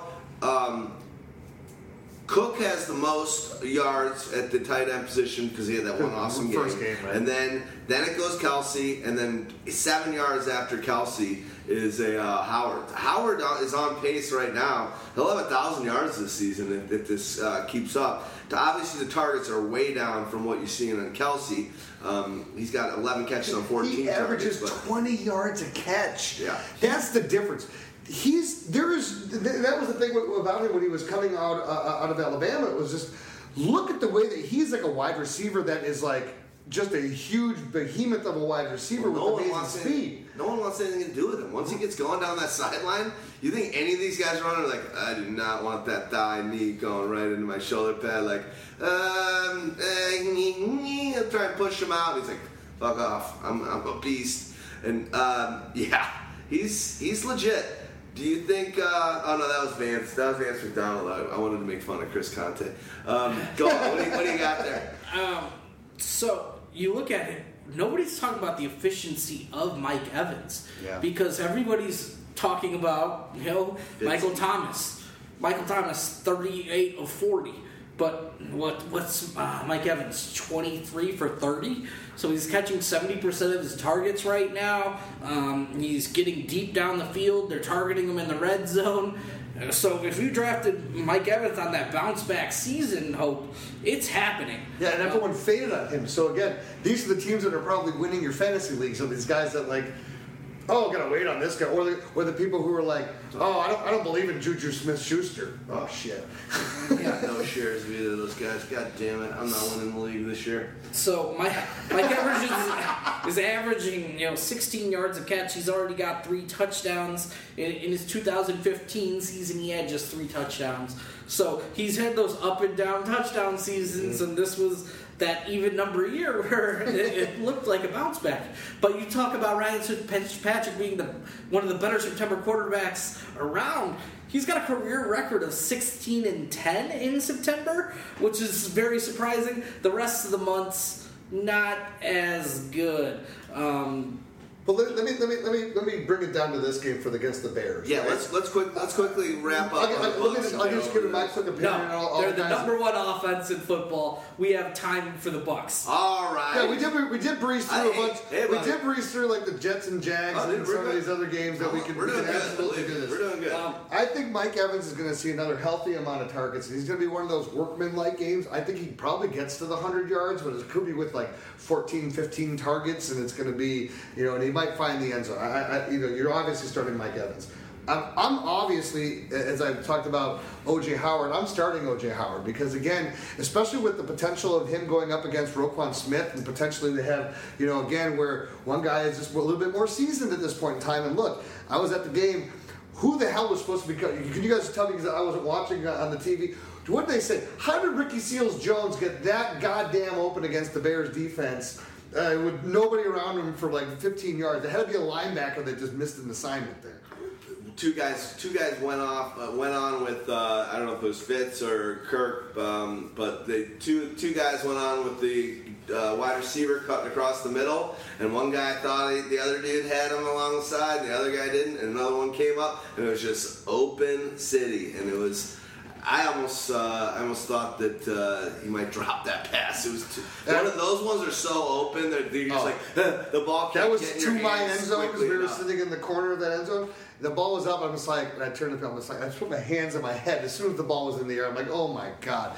But the Deshaun Jackson. Hold on, can I ask you 1 second? Yeah. One question while we're on this, and we could talk about this when we talk about the Cardinals. But do you like the stadium? Is it a cool place? Is it like what do you? Because you go to some stadiums and you've been at you've been in a lot of stadiums. This is like the new modern donut. Like the one thing that I didn't get a chance to do is it was 100 degrees and we were in our tailgate and I had the tent and so I was staying out of the sun, a frail little me, because I could have walked a quarter of a mile and a half around back and then come back to see the tracks, where the field comes in. That's probably the only thing that's cool about it. Literally, it's like this silver, like egg thing that's just sitting there. It just says State Farm on it. You walk in, the whole concourse is the same all the way around. So there's like nothing that's unique about it. Nothing that really like jumped out at you. Now, sight lines and everything are great and whatever, and it was great to have air conditioning inside. It's not Phoenix University anymore, State? No, it's State Farm now. Wow. That was hilarious. I posted a post on Facebook because after the game, we're walking through the concourse and everyone's cheering, "Let's go Bears!" and I'm recording it, and I posted the video and I said, "Whose stadium is this?" And my mom's friend Flo, she lives, or her kids live out there. She's like, "Oh, it used to be called University Stadium and Phoenix Stadium. Now it's called State Farm Stadium." I'm like, "No, it's the Bears Stadium." Nice. Are you playing those other two wide receivers? I'm playing Deshaun Jackson. What about? Godwin. The thing that pisses me off with the Bucs is they are still using way too much Adam Humphries and targeting Adam Humphries way too damn much, because we've seen the talents of Chris Godwin. He is undoubtedly like the future number 2 wide receiver on that team and should already be there. We know Deshaun Jackson is a great player and one of the best vertical threats in the league. Yeah. And when you're going to continue to take these deep shots, he's got to be on the field. But Adam Humphries, get him out of here. I'll tell you what, though. I'm definitely starting Deshaun Jackson. And actually, the more I think about it, I probably would start Godwin, too, just because of the fact that I don't think that the Buccaneers are going to be able to run the ball against the Bears. So you're going to be forced to throw it all a goddamn day. So at that point, yeah, I'll take my chances, and I'll start all 3 with the tight end. Okay. So that means you're starting Ryan Fitzpatrick, too. I would. I mean, I don't know. Look, I know that you're going to here's what you're going to figure about him. Depends on who you have as your other, but because here's what I'm going to figure with Fitzpatrick. He's going to get sacked 4 times. He's probably going to have an interception, and he might have a fumble. But if he throws 3 touchdowns, but again, it's on the road, I just don't know. The Bears defense is awesome. I love them. I love what we're seeing here. But right now, if you got Fitzpatrick on your team, I don't know how you don't start him. How do you not start that guy? I know. It's just like I'd rather start him and be burned by it. Like, I can't back down. What you thought was happening in the first half of last game. Let's do the exercise. Okay, so this week, Tom Brady, Ryan Fitzpatrick. I mean, Fitzpatrick. Fitzpatrick for Russell Wilson. Oh my God, that's not even close. That's Fitzpatrick by a mile. Okay, so but these are all guys who are guys like. How about Aaron Rodgers? I mean, I'm going Fitzpatrick. So there you go. There's Mahomes. No, of course, Mahomes. He's Kirk Cousins, maybe. I mean, just because he just had that insane game. And he's going on a Thursday. Start Aaron Rodgers over Ryan Fitzpatrick. I know, he's injured. So. Fitzpatrick. Kirk Cousins makes it more interesting. Kirk Cousins on the short week on the road in L.A. against the Rams, or Fitzpatrick. And just so you know, Kirk Cousins burned the fuck out of me this week. I think I told you. I had Matt Ryan on the bench. 61, lost that game. Okay, let's go and talk Bears offense. Trubisky, Stagbright, I would love to hear about your thoughts on Mahomes. Trubisky being taken over Mahomes. We don't need to do that. We'll hear that over the course of our lives on the show, and reasonably so. Trubisky, is he going to turn this around this season, this game, or is he just only good when he pulls it in and starts running? I could just take a shot if you want, unless you want to go first, but either one. Mitchell Trubisky is only an athlete right now and is a quarterback work in progress that's going to take multiple years, and we are required to grade him on a curve because he only started 12 games. But no other quarterback in his draft or this draft has to be graded on a curve, but only Mitchell Trubisky. It's so stupid. I agree. Here's the fact of the matter. Thank God they got Khalil Mack, because without Khalil Mack, the Bears are nothing. And they would be an average team. They'd be 1-2, if not 0-3 at this point in time, if it were not for him and what he's done for that defense. So Trubisky, he's efficient, and here, if I want to be an apologist for him, I'll say this: he got stunted in his growth by the fact that he had John Fox as his head coach and the staff that they had around him, and basically you have Nagy coming in here and having to basically remold a guy from the ground up. And it will take him, as you said, a year, or at least going to be about more of 5 or 6 games this year before we really start seeing any of the progress in him. But again, Why is he the only one that gets graded on a curve? He's not performing. He's making overthrows. He's making some dumb plays. It's efficient, but they're also not really expanding the offense into the situation where you're seeing what Mahomes is doing with the same offense. So that's concerning, especially because, look, you have talent all around you. They spent all the money in the offseason to bring in the Allen Robinson, to bring in the Taylor Gabriel to give you that extra speed. You have Tariq Cohen, who was there. You have Jordan Howard, who was there. You signed Trey Burton. You brought this extra element in. Where has that part of the offense been? It's just been non-existent. Yeah. What do you got? No, I'm good on Trubisky. I'm not starting him. I don't think he's even in play until we see much more from this offense. Let's talk about the wide receivers. Who would you start? You start Allen Robinson, you start Jordan Howard, and that's it. Yeah, Tariq Cohen has become completely fadeable. Trey Burton, he's borderline, but again, where you probably drafted him. You probably drafted him as the 4th or 5th tight end, and in which case... Yeah, most people drafted him as tight end 10. I don't know. He was like a 6th rounder. We're in Chicago leagues. Okay, that's true. That's true. That's true. That's true. But I would say, for anyone that drafted him there, they're screwed because you have to play him. If you drafted him as tight end 10, then you hopefully drafted somebody right behind him. Maybe you can go to an Eric Ebron who's going to get. They got to double down. Jordan Howard. He's a playmaker. He's just a solid back. He's proven that his off-season work of being able to catch the ball has paid off. Let's do this. Come on. Let's move on from the Bears. Quick question. Anthony Miller has what? Dislocated shoulder.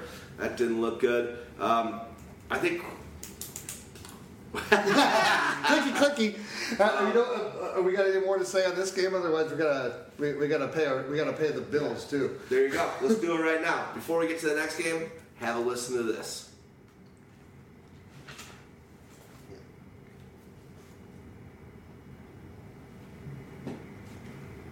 Okay, we got the Bengals. This is the last game of the earlies. Bengals at the Falcons. I know what's going to happen. After evaluating millions of pieces of data in the swings tonight, the Gambletron 2000 says the winner is Cincinnati by 200 points. By you, worthless hunk of junk.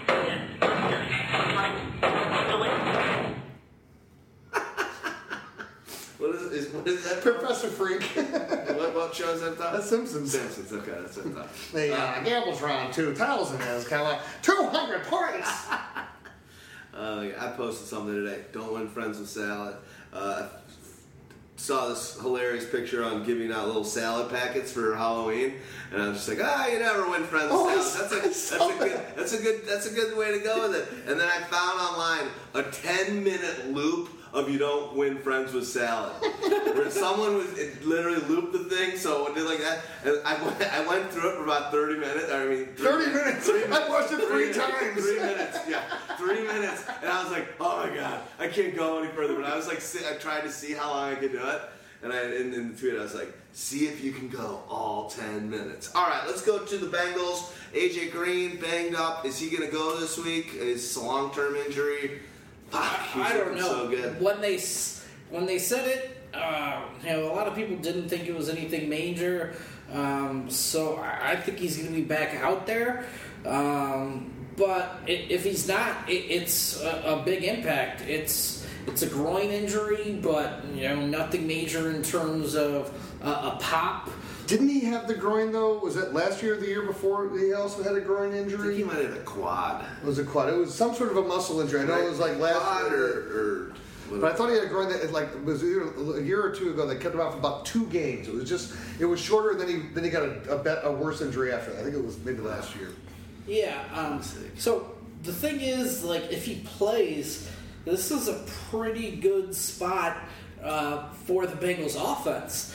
But this might be a spot for Gio Bernard to really go off as a receiver. 14 catches by Christian McCaffrey, 15 catches by Alvin Kamara. You've got no Deion Jones, no Keanu Neal, no Ricardo Allen out of the defensive backfield and linebacking cores. They're beat up. They've got some good cornerbacks still, but that's more of a worry for guys like Tyler Boyd and John Ross, who's on the outside looking in. Right now, I think you're rolling Tyler Boyd. If he gets elevated to the number one receiver, I think it might actually be a little worse for him. It hurts him, it does. But A.J. Green, I think you're still rolling him out there because they're using him in the slot and in the red zone where he can get away from Desmond Trufant and get good matchups, and they're running deep crossers for him in the red zone. So the play calling's been better. Andy Dalton's been throwing. That's what that route's called, that crosser. He should have had a touch. AJ, before he got hurt, he caught the thing, stumbled a little bit on his feet, then landed on his knee. That might have been where he I think that was the first little part of the injury. And then you come back out and you're that was so on AJ Green. He was just it was in his hands and then stumbled and lost his but that crosser route in the red zone, it just looks like money. Is this the curse for them this year? Because Joe Mixon also injures himself earlier in the game and came back out and and then played again and then went back to the thing and came. He's out for another 3 weeks, 2-3 weeks, right? Yeah, probably a month. Okay. So the benefit for him was they had that Thursday night game. So the early onset is that he could be back not this week but the week after. Anticipate him to probably miss the next 2 and then be back. I read that he's already working out and he can't play, but he's already he's not out and at this. It wasn't a major injury. That's why it was it's a minor knee scope. So hopefully he's young and he's able to really bounce back quick. Now you had to carry the weight for me on the. On the waiver wire piece. Which is only about 3/4 of the way done. I'm going to get it done. It's not done yet. I swear to God. It's not done yet. No, I apologize. Dude, because Tyler Boyd has been on there since the beginning. And Tyler Boyd, wow, what is he? Is he in the 4th year now? Yeah. I drafted him when he was a rookie in my 16-team league coming out. And it's God, sucked. He didn't do anything. Then 2nd year, didn't do anything. 3rd year, wow, he's one of these late bloomers that kind of picked it up, kind of like Michael Crabtree, but Michael Crabtree came with a lot more fanfare than Tyler Boyd. Well, he was a 2nd rounder, Boyd. Right, but it wasn't because they already had AJ Green, so it wasn't as much fanfare. It was the hope to. They've been keeping drafting these guys like him and John Ross, trying to put the piece next to AJ Green. Didn't he get arrested last year? This is an awful season last year. And I remember on one of Pyro Light's Mo shows with David T. He loves this Boyd guy. He was just going crazy. He's this Boyd guy. He's so good. You're the type of guy. Work hard. Yeah, he's good. This guy's good. Because he hasn't dominated since he came in. But my other point is this, real quick, and I'll let Staggs you take over after this. If A.J. Green is down, I agree. It's not as good for Boyd, although it's still good because Boyd's going to get the targets. The guy who has been benefiting right now, and especially with Joe Mixon out, and now that he's finally seems to be healthier and playing a lot more than he was in the second game, Tyler Eifert. I still think Tyler Eifert's a guy. If you're struggling at the tight end position, he's on the waiver wire. It's amazing that he is. That's a guy you got to spend a pickup on because the tight end position being what it is this season, Eifert going forward, his increasing snap share week to week, they're going to need him more and more. And especially if Boyd ends up being the number 1, I do like Eifert a little bit more. He'd probably be my preferred play mixed in with Gio Bernard, who's likely to catch a lot of passes out of the backfield. And he handled a ton of the RB touches, a ton being 100%. Yeah. So that's something you want. And you just continue to ride that guy until Joe Mixon gets back. Boyd, though, is averaging 16.6 yards a catch. And he's more of a possession receiver. He is, yeah. So expect that number to fall back to earth a little bit. Well, I couldn't believe when I saw he went 6 catches for 132 yards last week. I'm because I'm in the stadium and I'm just going through, pulling up on my phone at halftime, looking at stats. I'm what the holy hell? I just like the connection and the rapport that he's got with Dalton right now. It is 4 years with him. Fluid, yeah. Vaaalverde's. Michael said, we must deceive them so as not to hurt them. And in that way, we honor them. It might only be his 3rd year. Yeah, this is third year. Is it? Yeah, Okay. 3rd year. Feels like a 4th year. All right, opener, and then you get a shitty 2nd, and then, it's 3rd year. But here's the other thing, too. If you're looking at another guy who's been on my waiver wire since the beginning, Andy Dalton not getting any of the respect. Now, granted, threw 4 interceptions last week, but he threw for 350 yards and 2 touchdowns. And understand this with Andy Dalton, once Mixon comes back in, that's why he's starting to look better. When they actually have a viable running game, when they had Giovanni Bernard with Jeremy Hill in his first year when he was really cooking and moving, Dalton was great. Dalton wasn't that the year he was the top 4 quarterback? Yeah, he was right there. Also, I think with Bill Lazar second year, that was a big thing. Where last year is a new, and their offensive lines become better. Laser, Major Laser. I did the air quote laser beam. 1 billion. Let's go on to the other side. We good? Let's go to the Falcons. Obviously, Matty Ryan coming off a great game. I think at this point you're locking him in. But the surprise was Calvin Ridley. Calvin Ridley comes out 3 touchdowns, lighting it up. I mean, by halftime he had already scored you. He'd already done a lot to probably win you the week. Well, it was a 75-yard touchdown, right? And the truth is, the only reason why he starts or might start in any league I'm in is because I do those rookie leagues. He wasn't played essentially by anyone unless you were in considered best ball or 16-team leagues. But can't imagine someone having that guy in for those points.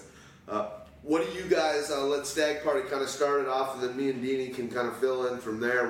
What do you see with Calvin? Is this legit?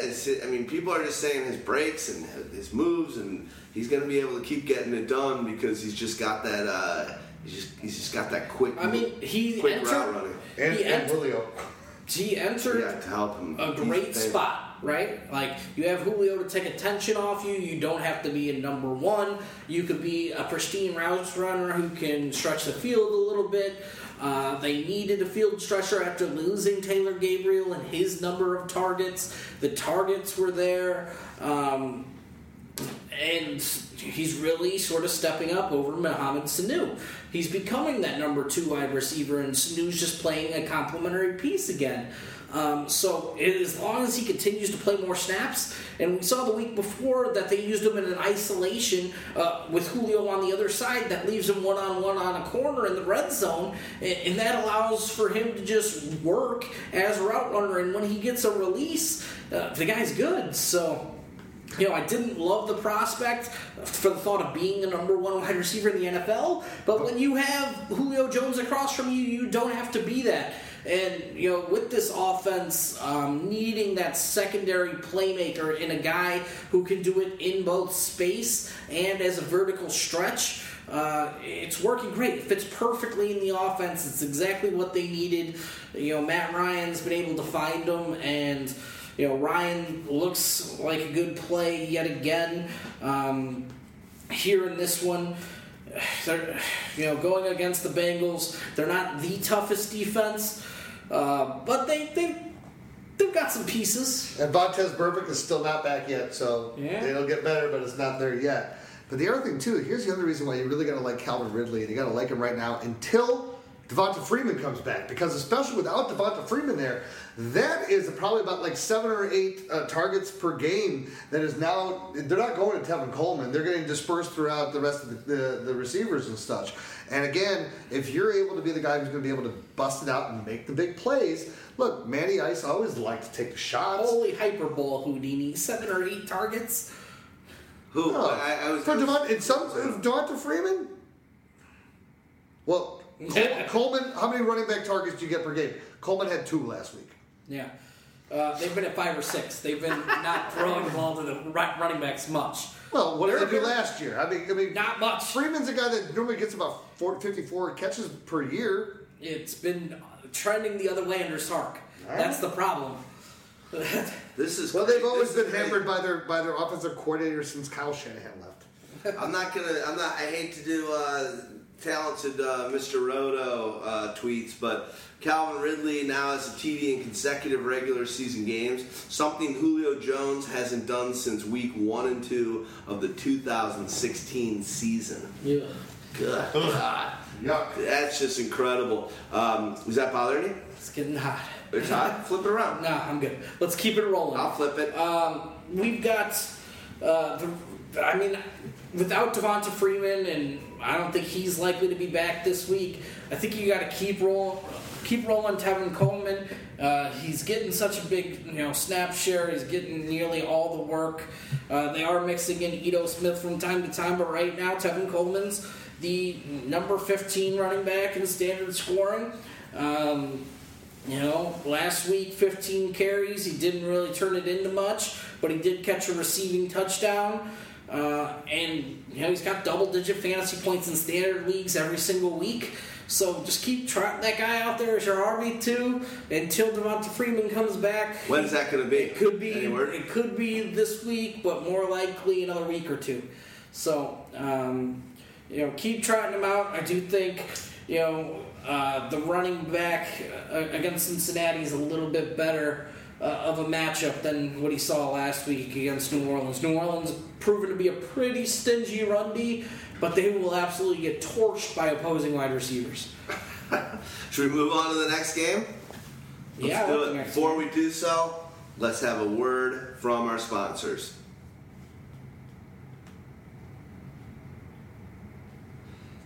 Early game, or first of the late games, Seahawks at the Cardinals. Two very disappointing teams. Crazy, right? The NFC West. Let me make a point here. Think about this. To low. We were just talking about Atlanta, right? And I was going to wait, but I can't because the Panthers are not playing this week, and I'm not waiting until the Saints to bring this up. The NFC South. You talk about fantasy production from the players just because of the games that they played, how many games twice now that the Saints have given up over 40 points and scored the ridiculous points that what Fitzpatrick and the Buccaneers are doing, and Matt Ryan throwing the 5 touchdowns and 354 yards and all the offense that they're getting there. And then you go to the NFC West, and you got the Arizona, Seattle, Rams, and you want to acquire players in the NFC South. Yes, especially when that's my point.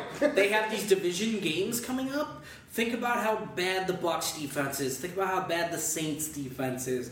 Think about how banged up the Atlanta Falcons defense is. Carolina's the only one that trots out a defense that brings a little bit of disdain.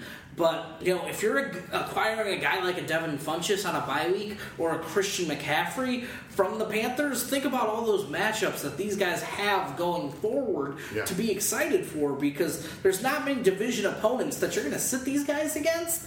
And then you look at their schedule outside of the division, it doesn't look like anything you have to be too fearful of. Yeah. One thing I will say, you talking about the Panthers not playing this week, we didn't mention the we did not mention the bye week. We didn't mention the bye week, so I apologize.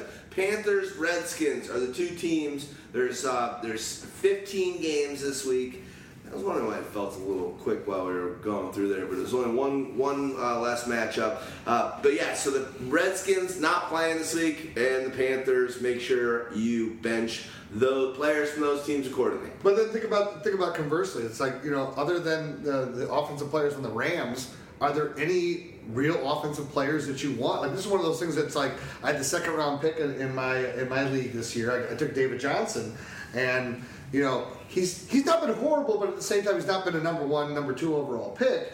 I'm thankful to be 2-1, but I'm looking at it and going, man, if I had that's where Kamara in that damn division, that's why he's just going to keep putting up those numbers that he is. And I never wanted to downplay, but again, we haven't seen Ingram come back yet, so that things are going to change. Is that this week or next week? He's got one more. He's out this week and then he comes back. But when I look at this division where we're talking about Seattle and the Cardinals, and with the Rams and who's the fourth team that I'm forgetting? 49ers. It's just not a lot of especially with Christian firepower. McCaffrey, or especially with Jimmy Garoppolo going down. It's a lot. It's different. Yeah. The only team in that division right now. The Rams. And that becomes. This is what kind of that division has been over the years. It's a one-team runaway, with everybody else's kind of whatever. Whether it was San Francisco for the time when they were dominating the division, Arizona dominated it for a short period of time. Then Seattle had it for a while. But at one point you had Seattle and Arizona. That was those were the two that challenged. But it was just always one and the rest are the rest. All right, well, let's talk about what's going to happen here for Russell Wilson. Give me some good news for Russell Wilson, because he's not going to have Doug Baldwin again.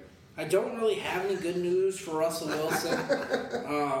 I mean, the things you could look at is, the success of the first two offenses that took on the Cardinals this season. They've sort of been able to do whatever they want. Jordan Howard did have some success. So Chris Carson, is in RB2 range this week. A lot of flex range, especially after a lot of work last week. But, Tyler Lockett's been stepping in and providing good fantasy points. He's currently the number 14 wide receiver in standard scoring. He's been making some big plays. Been a guy, who's been finding the red zone, or finding the end zone. So it's hard to dislike him. He might even be higher. Tyler Lockett's 11. That's crazy. He's got 3 touchdowns, averaging 16.3 yards a catch. Has a touchdown catch every week of the year so far. Going up against, do you put Patrick Peterson on Tyler Lockett? But here's my concern because again, I was at the late afternoon game, so I didn't get to see these games. And I just briefly kind of watched the rewind, but I didn't see this rewind. And Russell Wilson attempts 26 passes, but they gave the ball 32 times to Chris Carson. Yeah. Oh, yeah. Carson was a workhorse this week. Well, and that's the other thing, too. So it's like, is this all in an effort? Because I noticed, too, finally, Russell Wilson was not sacked more than 5 times in a game. Is that the reason? Is this really what they're resounding to? That because he didn't even run for any yards. He had 2 rushes for -1 yard. So I'm a Russell Wilson owner in the same league that I have David Johnson. How am I 2-1? I have no fucking idea. What the hell? What can you count on? If you can't count on the rushing yards for him, where are you going to get any points? Yeah, and the Carson, all those carries. I mean, he's one of the leaders of. Can he handle that load? I think he can, but it's not like none of these runs look great. It's a lot of running into the back of offensive linemen. It's a lot of really brought back down in the backfield. So I think we can keep this one pretty simple and say Lockett. I don't think even at this point. I think Russell Wilson. I think we mentioned he was like 19th or something, 18th at quarterback. Maybe this is a matchup you like him, but Disley, maybe, and Lockett in my book, and I guess also Carson because he's getting that workload. But that's all I'm looking for on this team. Well, let's talk about this too, because if you're looking at it, Carson is getting it right now, but there are people, everyone who drafted Rashad Penny has dropped him by this point in time, right? So he's got it out there. So pretty much for the most part. So if you're looking at this, now here's where I'm coming at this from a waiver wire type of a thing. If you're in a situation where you're undefeated and your things are looking good, and you want to take an early flyer on a guy, grab him while he's down right now, because you may have to wait 5-7 weeks in order for it to happen. But once Seattle is finally out of it, what do they really have invested in Chris Carson compared to what they have invested in Rashad Penny? And if it doesn't matter, and the Rams have run away with the damn division, and you don't really have a chance, you're sitting there maybe at at 2-5. He's going to get a lot more looks at that point. And like you say, Chris Carson, can he handle that? No. He's not a 32 carry. How many guys can? Yeah, how many guys can? He certainly can't. So if they keep this up, my guess, and never trying to project injury on anybody, but my guess is just from his college years, the reason why he slipped down 7th round, what we saw last year, he was like 1 year ago to right now, Chris Carson was like, oh my God, we got a gem. And then all of a sudden, he's got done for the year. They had that same thing happen. Oh, my God, Thomas Rawls, we got a gem. Oh, he broke his leg, and he's down for the year. One who we never got a gem C.J. Procyse, he had a week and a half. He's gone. I was sitting watching the Colts game on Sunday, and I saw a guy behind the shoulder, the coach of Coach Reich's shoulder. I'm like, how do I know that? I'm like, Christine Michael. Oh, yeah. How is this guy still in the freak? He never even was good, but yet still is an NFL player. And he has reason to say, Vaaalverde. All right, let's go to the card. It's a nice tux. I know. It belonged to my grandfather. He was buried in it, so family heirloom. Oh, boy. Oh boy! The minute he said it belonged to my grandfather, I didn't watch that show. Burying it, but I was like, something crazy is gonna happen right here, like buried in it. All right, let's go to the Cardinals. Let's breeze through this one. Josh Rosen got the starting nod. Did not look great in his mop-up work on Sunday. I erased so many of my. I recorded I'm like, oh, Josh Rosen's in. So I post on Facebook, Josh Rosen's first snap, Josh Rosen's first sack. Yeah, Josh Rosen's first pick six. Right, except for a BS offsides call. Yeah. Josh Rosen. Yeah, he. No, dude was offsides. I don't know what the fuck you're talking about. But also, the dude. No, I know. It was BS because I had actually recorded a defensive touchdown on my phone, and that never happens when I'm at a game. It was BS for me because I have Bears defense. I do too. What do you think? Is Fitzgerald's just going to get peppered with targets now because Rosen's going to find his security blanket? Right now, you can't start Larry Fitzgerald. You don't think so? We've got to see it. After what's happened to this offense and how slow they've been through the first 3 games of the season, and the number of plays they're running, and everything besides David Johnson you're off of, and maybe Ricky Seals-Jones if you're a little desperate. But other than that, you've got to wait and see for Larry. I do. But what about Christian Kirk? No. I mean, look, no. Again, I want to play this not for a play this week. I want to play this for again the Rashad Penny type of a thing. If you want to foreshadow toward the future, and again, Fitzgerald is obviously the best receiver there, but Christian Kirk is the second best receiver that they have, and he actually showed up very well against the Bears. Caught 7 passes for 90 yards. And again, we don't know, and this is also what happens a lot of times with rookie quarterbacks. They come in, maybe he was working a lot more exclusively with Christian Kirk, being that they're both rookies. They really have that a little bit more chemistry together, and so he understands what his breaks are. Even though Larry Fitzgerald is the greatest wide receiver since Jerry Rice, he feels better communication and connection. Okay, with him. I see where you're at. So I wouldn't burn your waiver wire spot to pick up Christian Kirk. Oh, no. But before the week, if you've got an extra spot, I can see stashing in Christian Kirk. That's what I'm saying. Your 1 week too early pickup where you don't burn anything on him, and you just let him do his thing. Right, you drop a LeGarrette Blount to pick up a Christian Kirk because you know that, hey, the blunt is going to be a blunt. I'm going to be hitting my head like a blunt idiot. God damn it! Why did I keep Blunt and not pick up Kirk 3 weeks ago? Yeah, I mean it's definitely a potential play.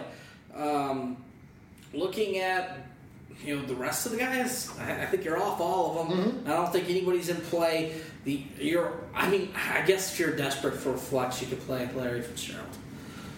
Well, you know what? Most guys that have Larry Fitzgerald, they probably have had him in 7 years in a row. So they probably have a hard time not playing him. Want me to be honest? I have him in both my leagues, and you guys know how much I love this guy. I had him a lot over his career. I haven't had him in years, and he was available and he was kind of a value, and I'm regretting it. Just because Are you starting him though? We'll see. I might be desperate. We'll see. We'll see. I might be that guy that's desperate. There you go. I definitely will in one league.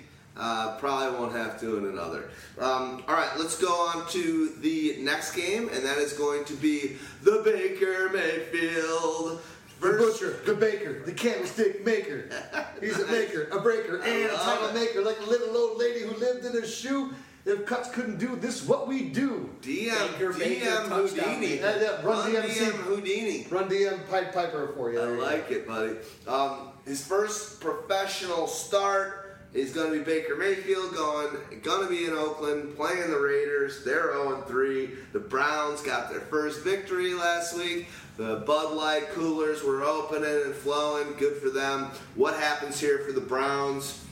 All right, listen, I want to tell you what. If you want to, you're not going to most likely in any league start Baker Mayfield at this point in time, but I would say there's a lot better chance for him to have success in this game than many other games. 2 reasons. Number one, he got to be able to come in and play in the game on a Thursday night. So now he's had extra time to prepare as a starter for this game. The Raiders do not have Khalil Mack. What do they have? 2 sacks on the year? So here's an opportunity where he's going to actually have time back there to be able to maybe make decisions and also maybe run, use his legs a little bit. And so I think you're going to see a lot more success out of him in in this one. I actually have a feeling, because of the way that this Cleveland defense has been playing, that this is a game that I think Cleveland should win. Yeah, so, I'm looking at it from even on the downside. I bet you Baker Mayfield is probably going to end up throwing for, I'm going to say like 275-ish. On a low end, and he couldn't go off for a 330 against this defense. I sort of agree. The only issue is Oakland, the only thing they seem to fucking care about is like time of possession. Mm-hmm. They are sucking plays out of other teams. Like Miami ran 39 plays last week. They're just not getting a lot of opportunities. So if you're looking at that and you think maybe Carlos Hyde's getting the ball 18 times a game, and then they're giving rush attempts to these other guys, how many opportunities are going to be there for Baker, even though they've been one of the faster paced teams through 3 weeks, but you've got to account for an overtime game in there, inflating that number slightly. But, Baker should be able to have success against this secondary and, the defense as a whole, because I agree with you that they are not very good at getting pressure. We've seen what they've given up to, opposing quarterbacks over the last couple of weeks. Ryan Tannehill sort of shredded them. The only major issue is that sort of pace of play. Because you look at the number of attempts they've faced, it's the third lowest in the league through 3 weeks. But the efficiency should be there. But don't you think, though, think about this, though. Think about Cleveland's defense. Because I really think that this is kind of, they're reminding me of where I saw Jacksonville about 3 years ago. Where it was like, this is a defense that, look, they've invested they've had so many of these early draft picks that they put into this defense. And now they're finally starting to come to fruition, And you have a better play at the corner now with Denzel Ward. You're getting some pressure at the middle. You got good play at the linebacker position. So you're actually really doing a good job at containing teams. So if the Raiders are really going to want to sit there and try to do that control game, I feel like it's going to be a little bit more difficult. Look what they were able to do to Pittsburgh. And that experienced offense, even though they allowed James Conner to go hog wild ballistic on him, they really contained everything else in that offense.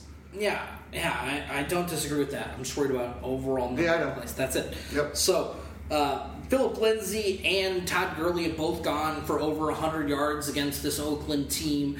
They did stop the run against Frank Gore and Kenyon Drake last time, but they attempted just 11 total rushes between them. So I like Carlos Hyde in this game, and especially if Baker's moving the ball up and down the field, Carlos Hyde's shown the ability to get in the end zone.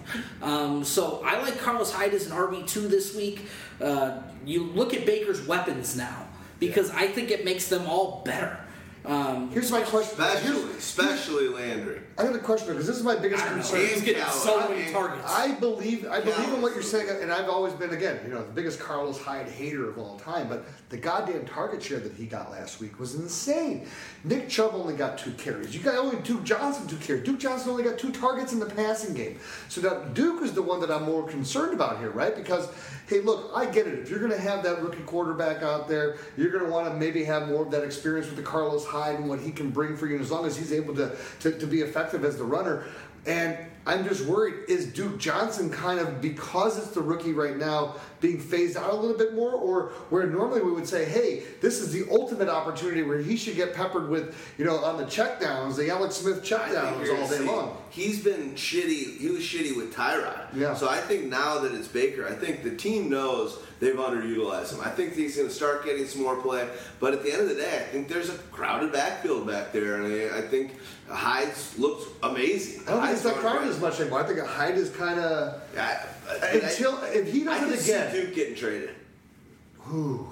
No, because I don't see that, because Nick Chubb is not at all what Duke Johnson is. It's like Nick Chubb is essentially to replace Carlos Hyde more than he is to replace Duke Johnson. So true. I worry more just for. Chubb is just not going to see the field right now for a while. That's first and foremost. Especially if their defense keeps them in games, and if Carlos Hyde is able to be effective as that running back. And again, if they're going to give him 20 more carries than every other back. The guy that I love the most is Callaway right now. Mm-hmm. If you can find a way to get that guy on your team, Baker loves him. He's electric as hell. I said on Friday night, we did an impromptu podcast on Friday, me, Wheeler, and Pyromaniac Mo. Fun times, drinking some beers, still went 3 hours.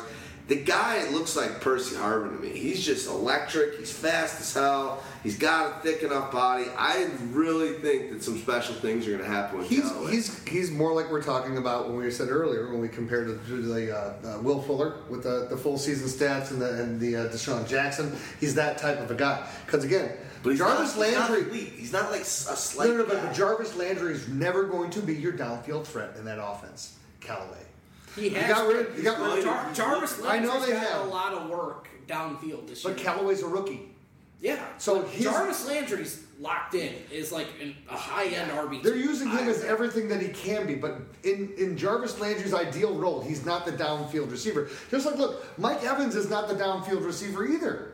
That's not slighting a guy. It's just that's not what you. Alshon Jeffries, he's a go up and get it guy, but he's not. I'm going to stretch the field with you. I think it's good. You're gonna now that you got Carr, just from watching that game and just seeing the minimal games I saw him got.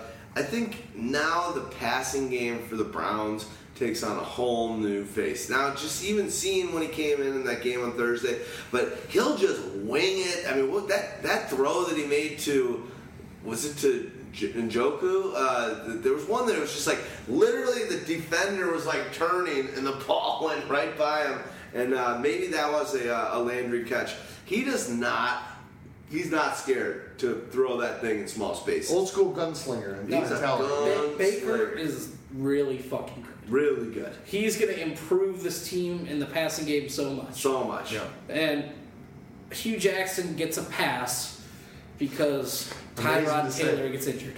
Right? Yeah. And now it's like, oh yeah, we planned to start this guy the whole time, even though you were going around all season saying you weren't going to start him at all this year. But now, he gets to come in and maybe save your fucking job. Blessing in disguise. Baker Mayfield is good. So, but should we go it's an improvement for all the guys. Yep. The problem with Antonio Callaway is, he's going to be inconsistent. He had 10 targets last week. He got 4 for 20. Whether it was Tyrod missing him or a fucking drop on a dime from Baker Mayfield. Yeah, he got that. That guy's going to be up and down, but he has the potential to be one of these players that if you pick up off the waiver wire is going to have some, boom weeks, but he's also going to have bust weeks mixed in there. Jarvis Landry's a locked-in wide receiver 2 right now. Yeah. David Njoku also gets a bust. Landry could also be a locked-in wide receiver 1 in PPR formats. Yeah, depending on scoring. Yeah. But David Njoku is also a guy who gets a plus here because we saw Baker Mayfield utilize a move tight end at Oklahoma. And they're using some of the schemes that Baker's really comfortable with. And Mark Andrews caught a ton of passes from Baker Mayfield at Oklahoma. I like Njoku. And they also invested so much in Njoku, and they've been waiting for someone to be able to utilize him. And again, think about it. You go through Tyrod Taylor through his entire career. And by the way, this is the most we've talked about the Cleveland Browns on our podcast in 5 years. But it's exciting. It is exciting. But the fact is that Mayfield is not going to be a guy like Tyrod Taylor who's only going to attempt 18 to 22 passes a game. He's going to be a guy in this league who's going to be attempting 30 to 35 passes, and he's going to be able to run the ball a little bit and do a bit of everything. And he just guns. Or he may only throw 25 because he's throwing them all 40, 50 yards downfield. Maybe. I'm excited. I'm pumped up. I like the Browns on both sides of the ball. Let's go to the Raiders. Let's quickly kind of rifle through them. We got to catch up a little bit. Obviously, Carr went from his most accurate game of all time until literally yesterday. Gruden is kind of ripping on Carr again, saying he's too aggressive. Had an interception in the red zone. I'm going to just go big picture stuff. Amari Cooper is a loafer. He loafed on that one play that was a interception and then didn't even really start running to try and tackle the fucking guy. He's so benchable. He's not good. I'm going to say he's got some skills. He's almost like a David Boston, or he's just kind of like got the elite skills, but he's just aloof. He doesn't care enough. I don't know what it is. Amari Cooper, not good. For the rest of our lives while he's in the league, we're going to hear, Cooper this, Cooper that. He's just not a football player. Would you start Jordy going forward? No. No, although I liked what I saw. I mean, it all depends. Depends what you got. Depends. I don't like him against this Browns defense. I don't like Amari Cooper versus this Browns. I really don't like. I'm pretty much fading almost everybody on this team. I really don't. I mean, I hate the fact that Marshawn Lynch. He doesn't have it anymore. It's like he's a short touchdown. And Doug Martin, maybe if you gave him a chance, he could actually bring a little bit more life to your offense. But these are two lifeless beings that you're trying to get. That's what I'm saying. These are two. I want to take two negatives and try to make a positive. Marshawn Lynch is the number 12 running back in standard scoring because he has 3 touchdowns. That's it. And he's also been successful on 64% of his runs. They are staying on schedule because of Marshawn Lynch. At 3.5 yards per carry. Yards per carry doesn't matter. He's picking up 4 or 5 yards on first down. Then he's picking up 3 yards on second down, and then he's converting for first downs and keeping the offense on schedule. I got you. Do you like starting a Marshawn Lynch in this game or in general? Yeah, he's gonna get 15 to 16 touches. He's a flex play with touchdown upside. He's not going to add much as a receiver, 2 to 3 catches in every game this season and sort of back during that stretch. Who else is going to run the ball on the goal line for them? Look, if you can get a touchdown a week, you start anybody if they score a touchdown a week. That's the bottom line. That's 16 touchdowns. Right. That's pretty fucking good. Now, the only problem is, are you ever going to get a game on a Marshawn Lynch where he's going to go for 175 yards with 30 yards receiving? He doesn't have that anymore, but can he get over 100 yards? Could he? But forget about even that. Could he rush 16 times for 62 yards and score 3 touchdowns? Sure. Yes, he could. Yeah. So that's what it's like. So it's not. It ain't flashy, but you got to start him because who else has touchdown potential? Let's go to Jared Cook. Jared Cook locked into why not? He's getting targets. They're using him. They're moving him around the field. Everything you want. And in this landscape of tight ends, he's the 8th to 10th best on a weekly basis. And did a matchup against the Browns, where the Browns are notoriously beaten up by opposing tight ends. Jared Cook should be in your lineups. I say we move on to the next game. You got anything else? I got Jordy Nelson and I got Amari Cooper. Because I think Amari Cooper's still demanding so much respect from opposing defenses that they are going to blanket him with Denzel Ward. That leaves the field open for Jordy Nelson against secondary corners. So I think Jordy Nelson has a nice game here. But I don't think Amari Cooper's going to end up dead at the end of the season. I don't either. He's going to end up with more fantasy points, but they're all going to come in like blow-up weeks. Yeah. And right now he's just facing a tough stretch of corners. So for me, you know me, I'm just eye test, and at that position, it's just like he just seems like a loafer to me, and that's the only thing that bums me out. I know he'll have his game, he'll be a top 20 wide receiver, but I think this will be the year where people are finally like, all right, Amari's not that great. He still has been going on name.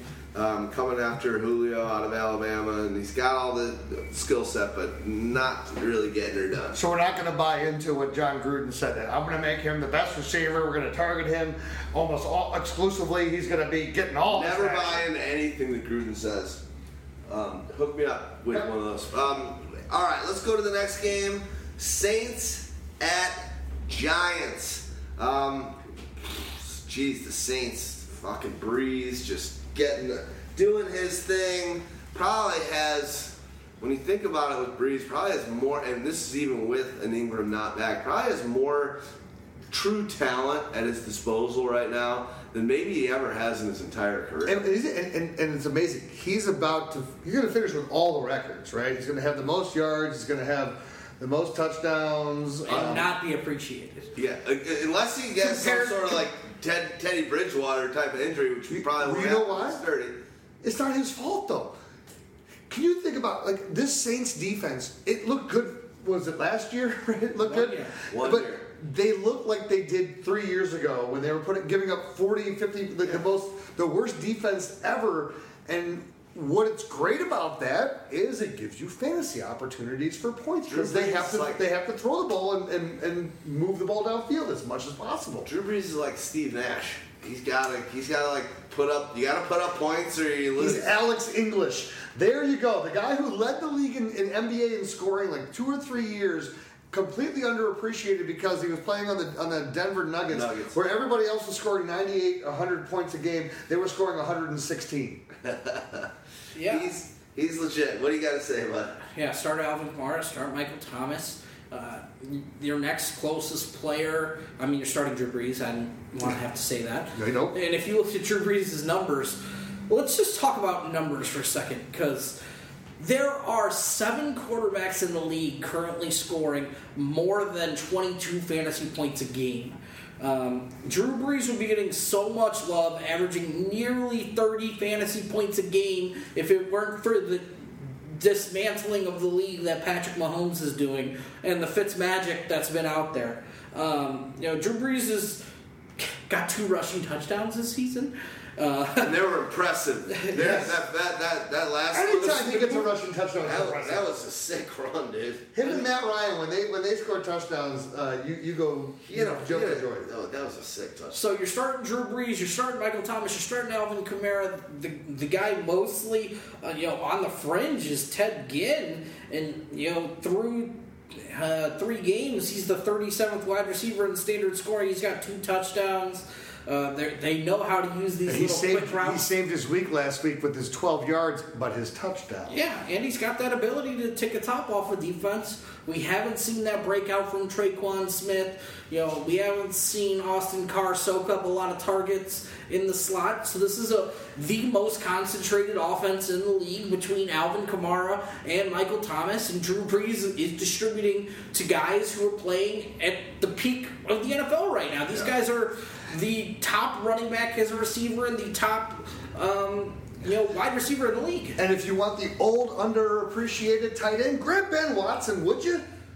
The guy gets looks. What do you have this way? 5 for 71. Yeah. I mean, look, in this offense, and he gets red zone targets too. So. Yeah, he just hasn't converted one of those. No, I know. Well, the one that he should have was a wide open, and Brees missed him, but that was 2 weeks ago. Let's go to the Giants. I'm just going to let one of you guys go. Saquon getting it done, total yardage. Had a nice game last week. Can he get it done against this defense? Yes. Yes. Can OBJ get a touchdown? You going to stop them? The Saints have only allowed 163 rushing yards on 60 attempts. They've been very strong against opposing running backs in the run game so far, and they're pretty good in coverage against them. But you're not sitting Saquon. This is just slightly a tougher matchup than you think. But look at who they face. It's been Peyton Barber led Tampa Bay. Then it's been Carlos Hyde led Cleveland. Then you've looked at Tevin Coleman led Atlanta, and he had 15 carries for 33 yards. So that don't buy into it. I mean, early small sample size. Saquon could end up with 125 rushing yards. I'm calling it right now. I will take the under. I'll bet $1 on it. I'll bet $1. We'll make so you said 125. I'll take the under on 100. So we're in. Okay. Do I believe that Michael possesses this to survive in a hostile environment? Let's put it this way. No, I do not. So he sounded like Hal 9000. He did. It was very. Sorry, it was very tinny. But as a receiver, Saquon adds so much to the team that he's got a safe floor. So I'm looking at him at total yards versus rushing. No, that's fine. You look at the other weapons. Odell, he's got 200-yard games so far this year. Really only struggled in that Dallas game. No Evan Ingram. But how long is he out? 4 to 6? I don't know, man. That's going to be a tough one. He did.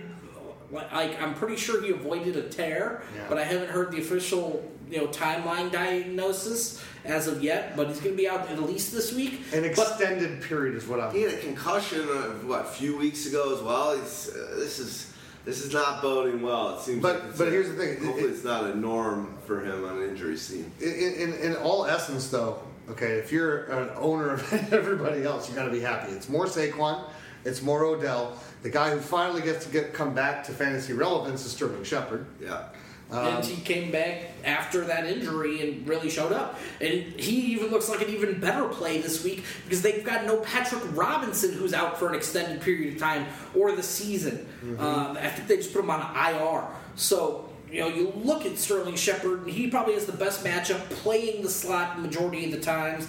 And what he did last week, after being sort of an afterthought, he caught 6 for 80 and a touchdown.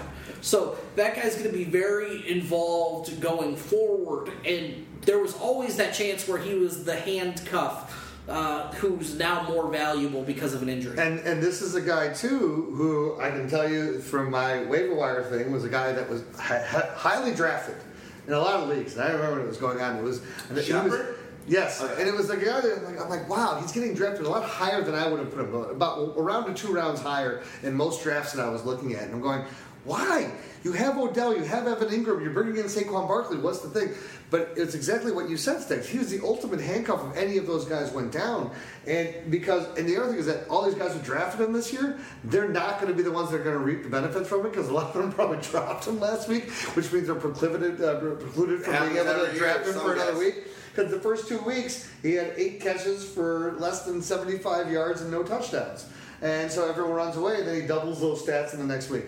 And the guy that was eating his touches gets injured for an extended period of time. Exactly. So is fantasy football. The Saints are allowing 46 fantasy points per game to opposing wide receivers this season. Odell, lock him in. Don't even think twice about it. Number 46. Why did they get rid of Vaccaro? Didn't it feel like Vaccaro was such a... Why did they get rid of Malcolm Jenkins back in the day? They've continually rotated. Felt like the galvanizing dude in that. What I'm saying is they've continually rotated out. They've drafted highly safeties and got rid of them and let them go, and they just keep drafting another one. Are you thinking Odell goes off the schneid and scores a touchdown this week? Yeah, I mean, he's gone. When have you ever seen Odell go 4 straight weeks without a touchdown? I can't remember. I'm betting on that. So that means, if I'm playing TFS this weekend, he's going to be one of my, highly preferred options. But I'm also going to want a lot of pieces of Sterling Shepard. Other than that, does Eli Manning become viable because of what the Saints are doing, to opposing quarterbacks? I think it's close. Eli enters the starters conversation after a couple weeks of being very, very bad the first 2 weeks, but he got off the schneid a bit against Houston. They benched their right tackle, Eric Flowers, who had previously been their left tackle in previous years, and that seemed to solidify the offensive line a little bit. So I do think Eli's got a little bit of fantasy relevance. Is that after that game? Yeah, that's it. So before we get into our next game, do us a favor and help us keep the lights on.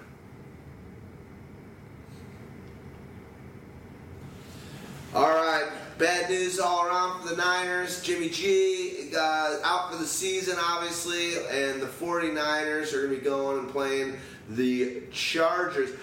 How does that work? Oh, no, the Rams are on Thursday night. Okay, there you go. I was like, plus they don't play at the same stadium. Right? I was like, they don't. They don't play at the same they're stadium. Still playing. The Chargers still playing at the 20,000. Right. There's no stadium yet. They're still playing at the soccer I'm stadium. an idiot.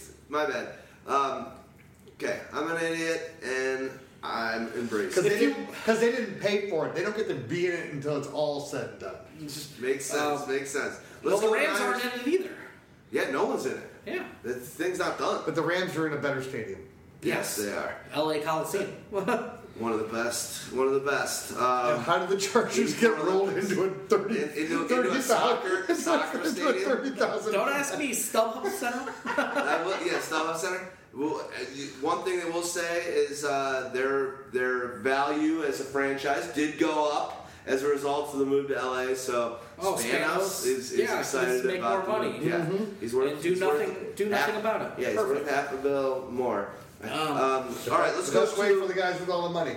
I make money. I don't have to do anything. This is perfect. Sounds like life, except for us little guys. Let's go to the Niners. Breida a little bit banged up. Is that going to matter? Is he playing this week? He came back in that game, so I'm not too worried about it from a long-term outlook. And he actually gets a bump looking at his receiving ability. because C.J. Beathard targets the shit out of running backs. You look at rate stats from preseason and last year, nobody targeted the running back position more than C.J. Beathard. Can we just call him Beat Hard because it makes me feel so much Go for it! Because it's the best part. He went to Iowa when I was, my wife was like watching us, we were having that great year, and C.J. Beathard was our quarterback. She goes, "Why is your quarterback's name Beat Hard?" Because he's hard to beat. Unless you're the San Francisco. Why couldn't I have thought of that? I said because he beats it hard. I go, I don't know. I think it sounds like you, honey. Yes, we both went to Iowa. But, you know who else went to Iowa? She's a Georgia girl. You know who else went to George Kittle. George Kittle. But besides that, I mean, Kittle's likely to see some targets. Now they've got these wide receivers. You know, Dante Pettis fell back in line behind Trent Taylor, who played the majority of the slot snaps with Marquise Goodwin back in the lineup. So now, you know, it's a deep bunch, but Goodwin gets a knockdown with Beathard because he had a lot of his success under Garoppolo. With Garoppolo last year. So I'm not starting any of the receivers. Maybe you're starting Alfred Morris against this porous run defense without Joey Bosa, but you're starting Matt Breida over him anyways. Mm-hmm. He's much more dynamic. He can do so much more things. Red zone carries, Marshawn Lynch I just get worried about him a little bit just on now or into the fourth game, and maybe it's not yet, but his body's not going to be able to take the wear and tear of this give Breida all of a sudden as being a leading. It's more unfortunate now that you don't have Garoppolo because now you're going to be leaning on that running game more than you were before. The thing is, he's the league leader in rushing, but it's all about big plays because he had 11 rushes for 90 yards last week. Yeah. So it's not like they're giving him 20 touches to get these 90 yards. Yeah. He's been electric on his touches, and I don't think he's going much over the range of 12 to 15 carries a game, 12 to 15 touches. So then here's the thing: matter. if the coach and Shanahan, we know is a smart coach, right? So he knows how to maximize to get. Hey, where is the potential in this situation? You know what? This is going to be more. He'll use Alfred Morris in those situations where it dictates that they're most likely going to put maybe an extra guy in the box or don't have guys sitting back as much. And maybe you put Breida in there more, sometimes, or maybe more in spread situations, or in certain situations where you're going to be able to take advantage of his athleticism. Morris is a guy that you could just, he's that workhorse guy. You want to just get a guy who wants to, grind out the yards like Marshawn Lynch does. That's exactly what Alfred Morris is. He's the poor man's Marshawn Lynch's entire career. Between the tackles runner, no question about it. And he's done a great job. Looking at it, watch some of that game, it's like he looks pretty good on his carries. He runs hard. He always runs hard. Let's go over to the. Well, how about Pierre Garcon? I think we're just off. Yeah, I know. I just wanted to say his name. Let's go to the Chargers side. Mike Williams. Is he a guy that's right now he's eating into? Hold on, real quick. I just want to say sorry to whoever asked. I feel like Mike Williams could go off for a 2-touchdown game. I'm like, I don't really see that against that defense, but I'm like, start this other guy. Not bad, bro. Yeah. Exactly what he said happened, and I'm like, motherfucker. Well, maybe he didn't listen to you. Maybe he went with his gut, because that's the other thing that we always teach you too. If you really got that gut feeling, you got to go with your gut. But here's another guy, been on the waiver wire piece since week 1. Yes. And Mike Williams, again, I kept looking at him and going, wow. When I'm looking at him versus Tyrell Williams, and Tyrell Williams was a guy who I've added off of the waiver wire the last 2 years or made trades for this, that, or the other we're big fans. and has paid dividends. We're fans. I dropped him last week, and I didn't. Unfortunately, I was not able to get Mike Williams. I got DJ Moore. But I was bailing on Tyrell Williams because I believe in Mike. And where they drafted him, what they expected out of him, now he's 100% healthy. Now you're starting to see what he can do. And again, being in the situation where they're a very tough team to kind of defend from the wide receiver standpoint, because who is truly the number one there? And who are you really, need to take out? And I don't know that it's really more Melvin Gordon than anything else. And Phillip Rivers, the veteran quarterback that he is, Mike Williams is beating his men, and he's winning matchups, and he's even doing it in close situations where it's tough catches, and so he's gaining trust. Mike Williams is good in contested catch situations when you don't have a tight end there who could separate in the red zone. When you don't have a tight end altogether. I mean, they're running out a lot of Virgil Green and... Yeah, you don't really have a tight end. But... yeah, he's serving in that role in the red zone. He's being their de facto tight end. He's their go-to guy in the red zone, and we've seen Phillip Rivers have a ton of success throughout his career in the red zone. So that's what makes him instantly attractive. He's currently the 15th wide receiver in standard scoring, and really, he's had 2 81-yard games. His targets... in week 2 he had just 2. That was an issue, but they also ransacked Buffalo early, so we don't know. No, and that was also when I had him on the waiver. I said, I don't care that he got this. I was still saying this is a guy to target. But so here's the other thing. Here's the converse side. This is now negatively affected a guy who used to be the most targeted guy in the league. That's what I'm thinking. And so where are we now? Where with the ascension of a Mike Williams to where is Keenan? Is Keenan Allen finally coming down to more where we thought he kind of should be all along? Or is he still elite and he's still going to get those 14, 15 target games? Keenan Allen is still elite. Going up against the 49ers defense, it's much different than the defenses he's had to face the last couple weeks in Buffalo and with the Rams. They faced the Rams, last week, and they still had healthy corners for a good portion of that game. Allen and the best corner at the end of that game still standing played in the slot. So he's going to have matchups where he's the dominant player. It just so happened that later in the game, as these corners got affected, that Mike Williams was able to go off, and he even went off early for an early score. But Keenan Allen's going to be fine. You look at the targets, he's still among the league leaders in targets at the wide receiver position. He's got... this more becomes a fade on a Terrell Williams, and it becomes a fade on Travis Benjamin, and it becomes that those guys, yes, they're going to have their moments where they're going to have their... Those 2 guys are both big play receivers, but why those guys had been more effective in their roles in this offense in the past is because you only had one Keenan Allen and you had an Antonio Gates. Now you almost have 2 guys that could be target whores, right, and reception kings because they can convert 70 or more % of their targets that are thrown to them, 75% probably more. Williams is good, man. Yeah. You got anything else on this? I mean, keep starting Melvin Gordon because he keeps scoring touchdowns and stuff. There's people out there that say Melvin Gordon's gonna get replaced by Austin Eckler, and no, remember, I'm gonna admit my fault. I would never say that, but if you remember, I had him. They're not gonna re-sign. No, replace this season. They're saying this is stupid.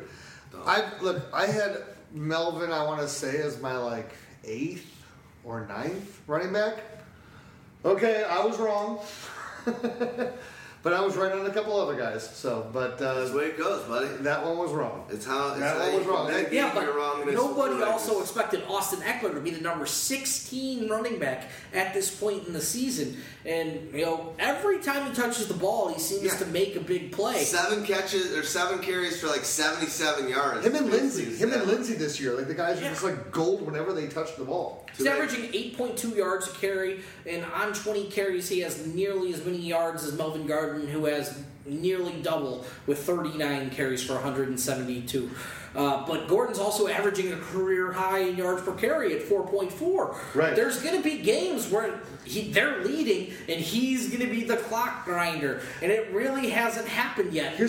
They fucking housed Buffalo so early that they just rested Melvin Gordon, especially with that injury. But then last game, they were down and they needed some explosive plays. So they mixed in Melvin Gordon and Austin Eckler. There's going to be games coming up here, especially in this matchup against the 49ers. We saw how terrible their run defense was before, and their run defense was also so much worse when Jimmy Garoppolo was out of the lineup because Beathard couldn't extend plays, and these guys were just getting so many plays run against them.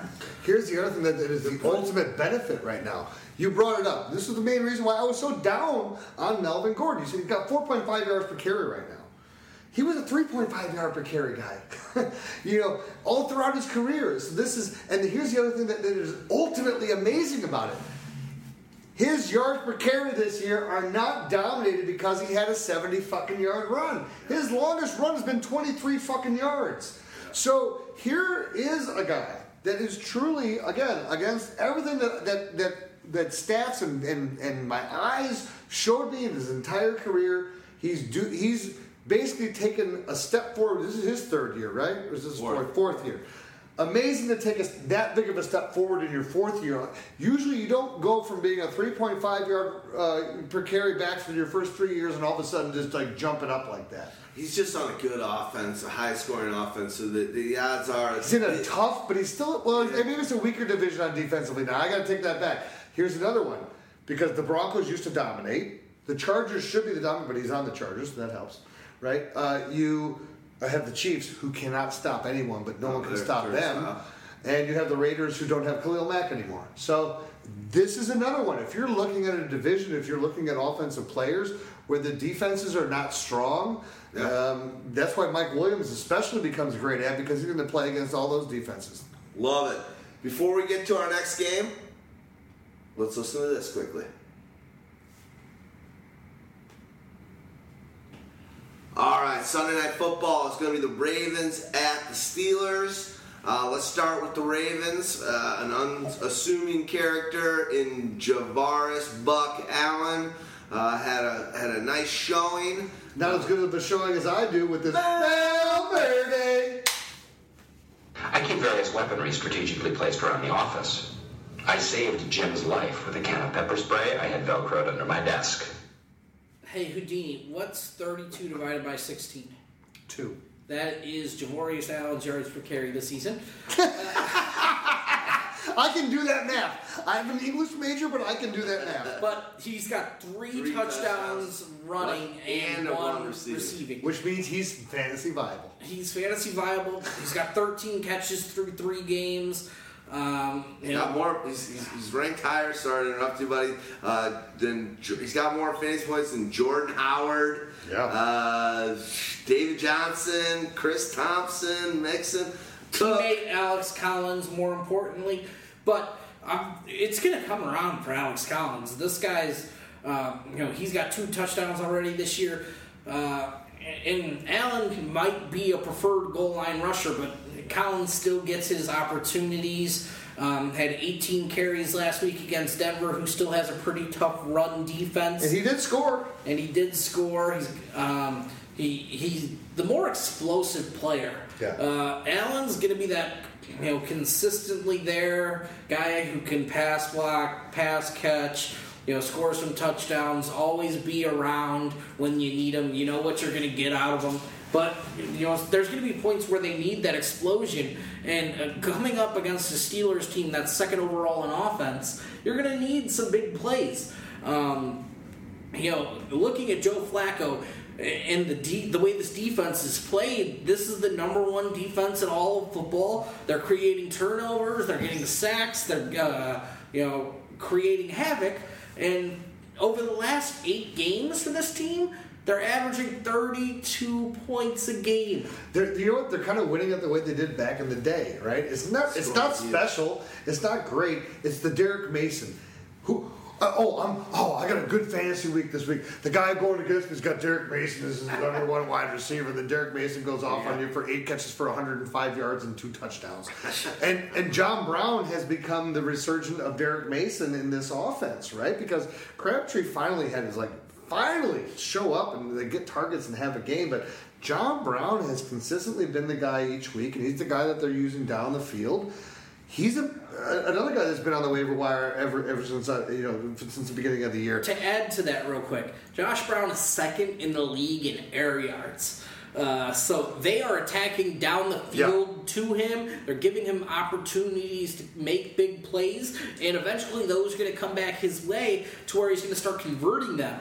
So and that's exactly what Joe Flacco has always done throughout his career. Look, that's how he made Torrey Smith a goddamn top 20 fantasy wide receiver for 3 years running. Because of 3 big games where he would get the monster yards. So if you're the guy who can be able to start back and just throws that ball, it's like it's a good feeling. And think about it though too, because you don't have Jamal Lewis, you don't have that running game that Joe Flacco has had in the past, where they were able to. Jamal Lewis. He was there with them, wasn't he? I guess he was. I don't know about that. Am I going back? All right. I'm going back. I think you're flipping arrows, bro. That was Trent Dilfer. That was Trent Dilfer. 2001 Super Bowl. Ray Rice, bro. Ray Rice. That's what I'm looking for. I'm looking for Ray Rice. All good. They all blend together when you're talking about Baltimore. You get to 40 plus, it's like shit. Everything starts blending together. It is crazy, right? But the fact of the matter is that he doesn't have that type of a guy necessarily, and so they're going to continue to take the shot. So if I'm sitting there with having to start a John Brown again, it's not sexy. That's why he's still been on the waiver wire, but he's put up numbers every single week. Where does he rank as far as wide receivers? He's wide receiver 16, I think he was just at. You start that. No, 18, excuse me. But in PPR leagues, this guy has been a double-digit fantasy point producer every single week, 13.5, 19.2, 13.6. Great. So the consistency has been there, and when we're talking about these guys who are deep threats, usually that consistency's not there, but in this offense, he's a major player. Well, He's got to continue you have to look it up, though, too, to give me what his target number is, because that's the one thing. Torrey Smith never got 22. So 3 games, you're getting that's 7 targets a game. That's good. Torrey Smith was never getting 7 targets a game. He was getting something that's getting 5, 6, 4. Let him go. Injuries. Yeah, it never makes sense right now, though. Yeah. Did he get a big contract from the Ravens? No. That's what. And this is your wide thing receivers contracts. The best thing is everyone put their money in the Crabtree just because the Crabtree has the history or whatever. But you don't know. You have a whole. They had all new wide receivers coming together. Well, they put it into Ryan Grant. Yeah, but they got rid of everybody. Grant held off a day to sign, and then Crabtree got cut, and they're like, oh, hold on, plan B. And Ryan Grant's doing very well with Indianapolis. And yeah. it's worked out. It's almost worked out well for everybody except for Crabtree. So, I mean, Crabtree has 2 touchdowns. He's got 1 touchdown on the season, but he has 2 games with 10 targets. The last 2 games. He's been okay. In PPR leagues, he's another guy with double-digit fantasy points every single week. So he's been viable. The wide receivers are back, though. Yeah. And the wide receivers being back makes Michael Crabtree much more of a flex play, touchdown-dependent dart throw than maybe a regular season would, like over the last 1 or 2 years. The crazy thing is the wide receivers back, but it's not really the top guys that are back yet. I want to make this point. I want everyone to think about this for your fantasy leagues going forward. Right? It's all about competitiveness, and especially if you're in a 10-team league and you're still doing the old standard, either 2 wide receiver and a flex, or 3 wide receiver, a tight end, no flex. Would you just go to 3 wide receivers, a tight end, and a flex? It's so stupid because a 10-team league especially, everybody has a loaded lineup. Make everybody start that extra player. And if you want to even get more technical, I'm only going to have 1 league next year that will have a kicker still left in it. We got rid of kickers. We got rid of kickers so many years ago in so many leagues. My oldest league got rid of kicker and D this year. I think if you really want to prove who's the best fantasy player, you have long starting lineups, short benches. Yeah. Because the guys have to make moves and have to make shrewd moves on the waiver wire to get players. Yeah, it hurts to make a drop, but you have to pick up somebody to fill in for points. Right. So how you added a little bit of injured reserve spots. You give 2 injured reserve spots. And I'm in those too, where it's like a dynasty league too. So now you don't even have those guys that you can really, I really want to hold on to this guy. Will I take a loss this week to hold on to this guy? Or will I need this to get that win? No, it's 100% true. And the other thing that's great about this is in my 12-team league, when I instituted it, when we went 3 wide receivers with the flex, is that the flex in all my other leagues where it's 2 wide receivers in a flex, my flex was always either a wide receiver or a running back. Yeah. And in this league, on a weekly basis, 12 teams, I'm seeing, I at least had it in the first year, 4, we play 17 weeks, but at least 4 of the weeks where it was 4-4-4.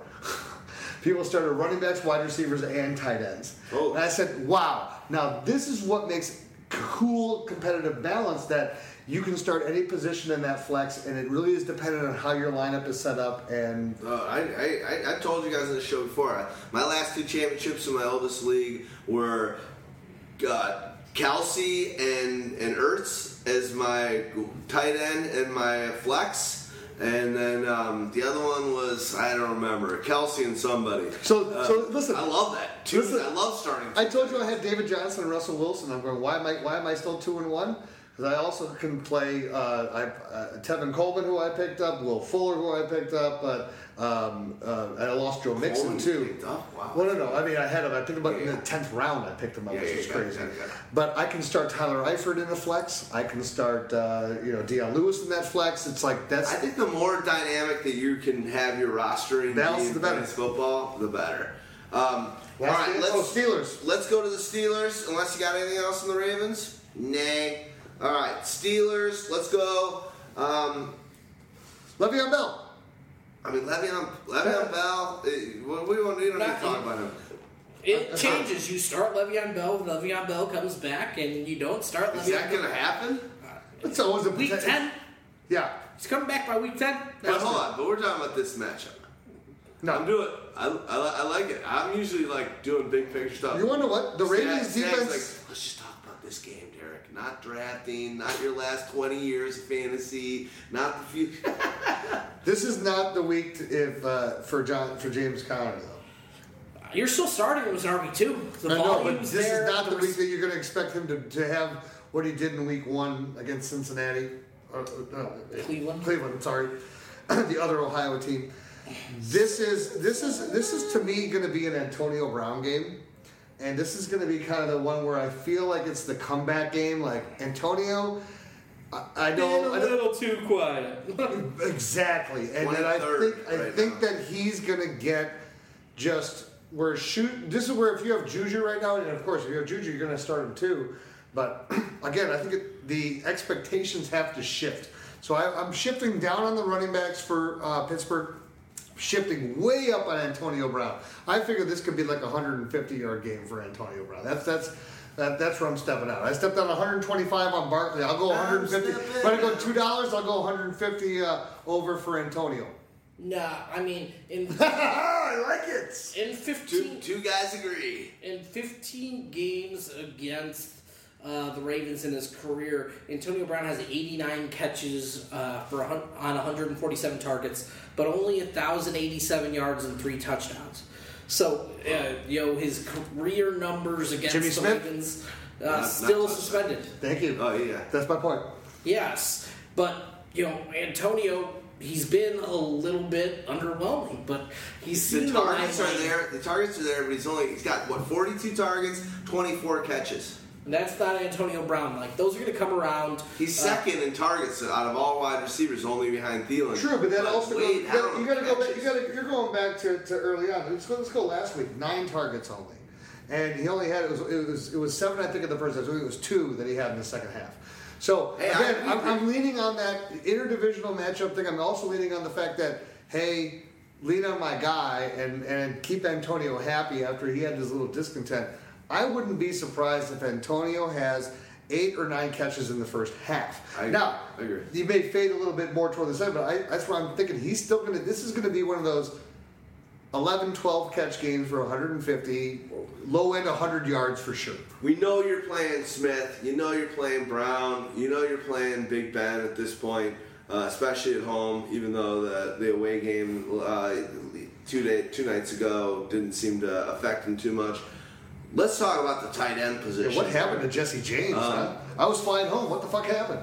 I don't know. I think Vance was just ready to have his coming out party. And god damn, it looked like it came really on one play. But in all honesty, I think when you look at O.J. Howard, he's really had about 3 plays this year that have gotten a lion's share of those 220 yards he's got going on. But as I say, you have to be able to make those big plays. And that's great. Hey, there's nothing wrong with it. It is what it is. But where do we go if you're trying to pick up a tight end? Is Vance McDonald a viable guy that you're picking up? Is it still going to be Jesse James? Like where? All right. So you were writing the article this week, so I'm going to write this little piece for you so you can finish it when you get done.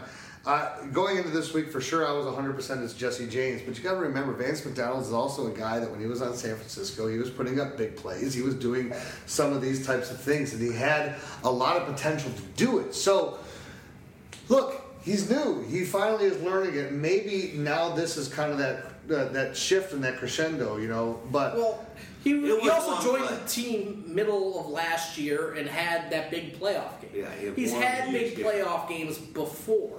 Like, he's a guy who's up and down, who you can't count on. In terms let me finish. Let me see if you agree, and then we'll go from there. Okay. So he's a guy who's up and down, but he's got, when we look at the tight ends, his max ceiling game is giant. Because he's got the potential for 10 catches or for 150 yards in a game or for 2 touchdowns. But there's also going to be weeks where he's 1 catch for 8 yards and phased out of the game plan. Luckily, this week going against the Baltimore Ravens, they're a team that can be beat up by opposing tight ends. Their linebacking core and safety core seems to have problems with the position, and they're usually better on the outsides locking down a wide receiver. So maybe this is a game where Vance looks to be in a good spot. The issue is Jesse James is going to play a ton of snaps because he's the better blocker. And the other problem is, and this is where it comes back to, is that now it's a horrible guessing game, right? And here's the worst part. If Le'Veon Bell does come back to the Steelers, both these guys are hurt, right? Without a doubt. Sure. Jesse James has more potential at that point in time just because he'll be out on the field more in blocking situations where you need to make it look like it's a blocking situation for play action with Le'Veon out there. And that's why he gets the red zone looks, and that's why he gets this. But if I'm going to invest, but if Le'Veon's not there, this is where it's scary, is that Jesse was getting 10, 11 targets in those first couple games. And then he gets 1 in this one. And Vance was hurt. I know, and then Vance does what he does, only on 5 targets. Yes, it wasn't like Right. And so this is basically where it comes to it also is this. Pittsburgh has proven to be a defense that is not the Pittsburgh defense that we all know, have known forever and believe in. Which is great for fantasy on the offense. This is where I would have. So my point here is that it's the shift. So the shift really has 100% gone for me from Jesse James to Vance McDonald because as Stags is saying, and as you could tell, it's all about ceiling. You don't pick up guys for floor. You really pick up guys because they're on the waiver wire for ceiling because you want points. You don't do it because I need 2 points this week. I can get you 2 points. You got to have 2 points on your bench somewhere. You want a guy who can give you 15 points off, for a week. That's why you stream a quarterback. Who has the best matchup that I can steal 30 points where you're stuck on your 12 points because you're going against the Jaguars? God, the Steelers are great for fantasy, but I don't know. And obviously they're having a tough season. They're 1-2, but I don't think they're going to be the playoff contender and the potential Super Bowl contender that anybody thought. Now, let's talk about the one that is, though. Let's move to the final game. Monday night. And let's go to the most electric, amazing quarterback that the Bears should have drafted. Stags, you want to talk about? Listen, it was hilarious. I'm at my tailgate, right? And so it's so weird when you're on the West Coast during West Coast time because the tailgate, the game starts at 1:25. So we're at our tailgate at 9:30. The games start at 10 o'clock.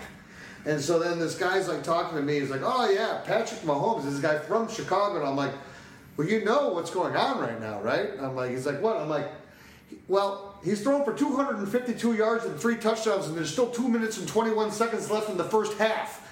He goes, oh, that's pretty good. I go, yeah, that's pretty good. They put it into neutral in the second half a bit. But yeah, because he didn't have more than. But the fact that he had 252, 3 touchdowns.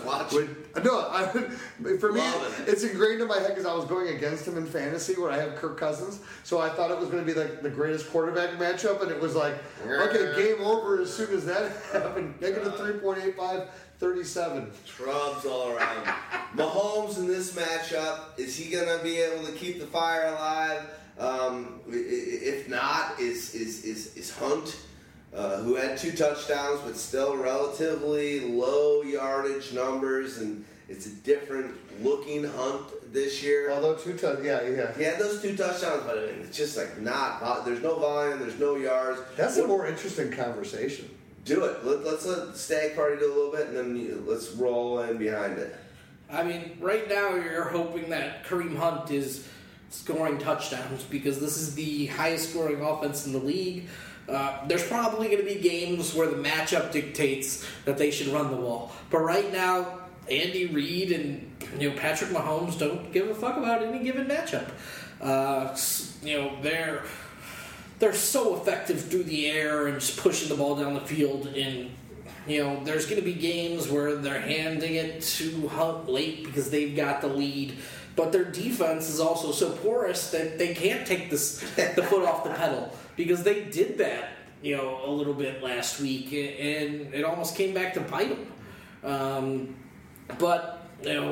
Definitely 2 weeks ago against the Steelers. Yeah, they thought they had that game done, and then all of a sudden, like, holy shit, the Steelers are matching us. The real issue for Hunt, especially if you're in PPR leagues, is the lack of receiving usage because Patrick Mahomes doesn't need a check down. He's checking down 40 yards downfield to Tyreek Hill, who's streaking across the defense. Can I make that point? I was watching 2 weeks ago the Redskins game, and I'm going, God, this just looks like the Chiefs, because it was Alex Smith drop back 1-2, and he checked and he threw it down to Chris Thompson 1-2, throw it down, and you get Patrick Mahomes, and I start watching them and going 1-2, read, throw, or it's just better decision making. It's like Alex Smith had smart decision making, like just but afraid decision making. There's no fear in anything that Mahomes does out there, and he's just like, I'm going to will the play to happen. Whereas Alex Smith's going, please, Will, don't make this happen. And exactly. And you were talking earlier with Trubisky, how we had that offense. We had the Alex Smith version of that offense. We do. Not the Mahomes version of the offense. This isn't even an Andy Reid offense anymore. It's weird. He has taken and adapted everything he's ever done, and he's taken air raid principles. He's taken some West Coast staples. He's fitted. It is to a little player. similar though to what he did back in Philadelphia. Think about this: when who was it that the most horrible wide receiver ever that could have Todd been? Pinkston. Todd Pinkston. Todd Pinkston was your number one wide receiver. Okay, when Todd Pinkston became your number one, like he did it where, and this is what he's doing with this offense. When Chris Connolly's getting scores, Demetrius Harris is getting scores. The ball is going to everyone. Everyone's getting touches. But the quarterback is just making it happen. And instead of a Donovan McNabb back there, he's got a guy who has probably. And McNabb was a great quarterback, but God, Mahomes' skills are just sick. I'm pretty sure Harrison dropped the touchdown pass last. He didn't score, but he had some good catches. He was 5 for 63, but no. But I think he had. I'm sorry. I'm on the wrong game. The wide receiver for Demetrius on Kansas City. Demetrius is the backup tight end. Okay, so the tight end. Demetrius Harris. Harris. Did he drop it? I think he dropped it. I was thinking with Damian Williams that I was thinking about. He dropped the touchdown. That's a backup. Another bad. That's my point.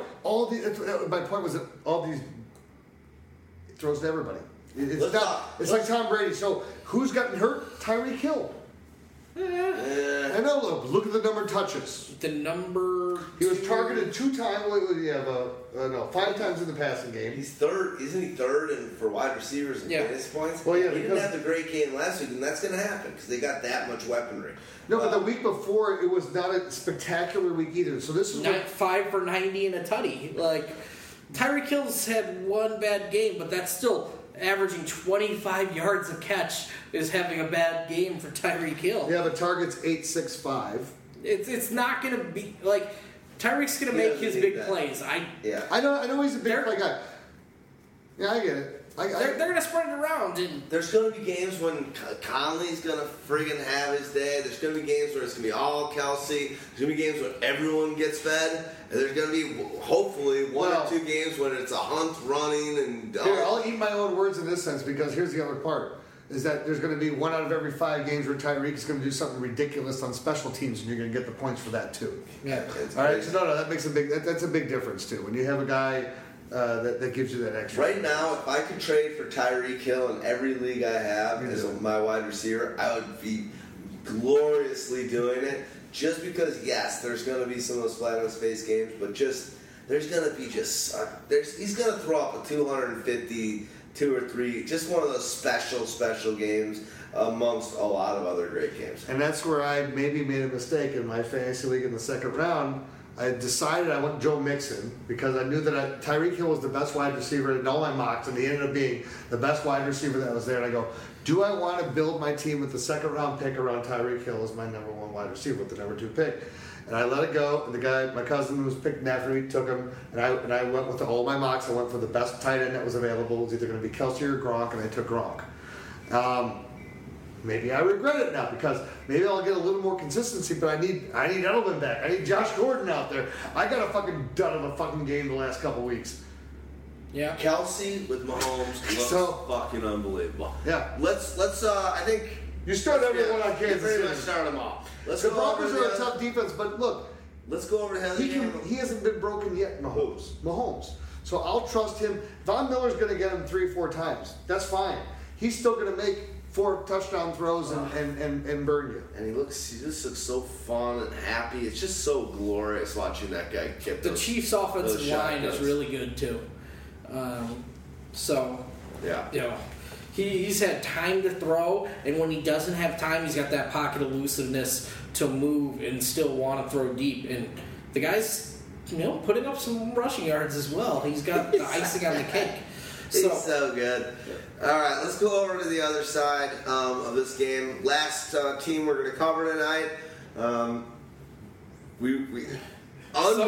Unlike our usual style, we cruised through the first 8 games, and then we slowed down in the end. I'm not complaining. We usually do 3-hour shows, but I was blown away that we were at 8 games at 1 hour and 22 minutes. I think we all were, and then we put it into cruise control a little bit. Let's shut this thing down right now. I don't even really know. The Chiefs can't stop anybody, but are the Broncos high-powered enough offense to get it done? What do you think? Start with Case. Go to the running backs. Emmanuel Sanders is probably the best play here. Looking at the Chiefs. But then Demaryius Thomas has been getting nice amounts of targets against this Chiefs defense. He's the guy likely to play on the outside, so maybe he sees the most Kendall Fuller, but Fuller is still better in the slot. So maybe it's a little bit of both. Maybe they both see Fuller, but at this point, whoever's getting the secondary corner is going to roast. So I think you've got to go. I think you've got to go with both of these guys in your lineups. And then, looking at what else they have on defense, you're not really scared of anything for the Chiefs. So you could start Royce Freeman expecting a touchdown, and you could start Case Keenum as a top 12 quarterback or top 15 quarterback and feel pretty good about it, him getting you 18 to 20 points. Especially with the weapons they have on offense. Phillip Lindsay, getting ejected from that game, gave Royce Freeman a lot more opportunities, gave Devontae Booker a lot more opportunities. But I still think Lindsay's going to be the guy that you want to start as that top back. But Royce Freeman's the guy they prefer around the red zone. He's been finding it, nicely over the last couple weeks. The yardage just hasn't really accompanied it. And I think when it comes down to what they would like to see, for Denver as far as in the running game, is that Royce Freeman would eventually be their Melvin Gordon, and that Phillip Lindsay could be their Austin Eckler, Darren Sproles type of guy. Yeah. But I agree. I think Lindsay is just much more dynamic at this point in this stage in the season and where they're at. I'm definitely 100% on board with yes, I would start Case Keenum on a streamer right now, and of all the guys that we were talking about that we were potentially would have streamed before, with Ryan Tannehill and the Blake. No, Case Keenum going against Kansas City. They're going to put up 50 points against us. We're going to have to put up 48, 50, 55 ourselves. Love it. Awesome show, fellas. Good to be back in the mix with you guys. The music that we played tonight was Courtney Barnett. Good stuff. Pretty sure she's a Chicago girl. Might be wrong on that, but she's awesome. Love Rocky, Spacey. We opened up with City Looks Pretty. And we're going to close out here with Nameless, Faceless. Houdini was drinking some Revolution Brewery. What's the name? Anti-Hero? Anti-Hero IPAs. And D-Rex was drinking some Deschutes Pacific Wonderland Lager. You can play it. Hey, well, no, that was basically talk them off. That's basically I'm at the the Oscars. Yeah, the Oscars right now. I'm talking and getting dropped off by the music. But guys, love hanging out with you, being with you guys. Good to talk some fantasy. Week 4 to the floor. Let's do it. Throw it down. Nameless, faceless.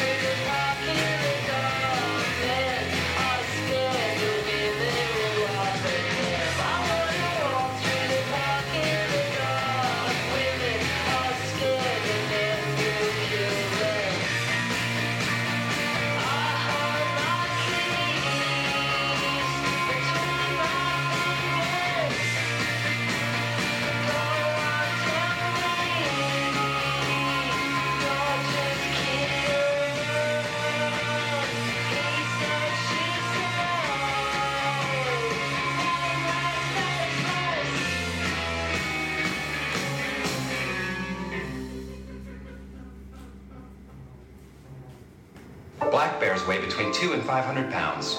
Brown bears weigh between 300 and over 1,000 pounds. Black bears run away from you. Brown bears run at you. When attacked by a bear, simply lie still on the ground and cover your face and head with your hands. When the bear is finished batting you around and mauling you, contact the U.S. Forest Service. Step into the world of power, loyalty, and luck. I'm gonna make him an offer he can't refuse. With family, cannolis, and spins mean everything. Now, you wanna get mixed up in the family business. Introducing The Godfather at ChumbaCasino.com. Test your luck in the shadowy world of The Godfather slot. Someday, I will call upon you to do a service for me. Play The Godfather now at ChumbaCasino.com. Welcome to the family. VGW Group. No purchase necessary. Void where prohibited by law. See terms and conditions. 18+.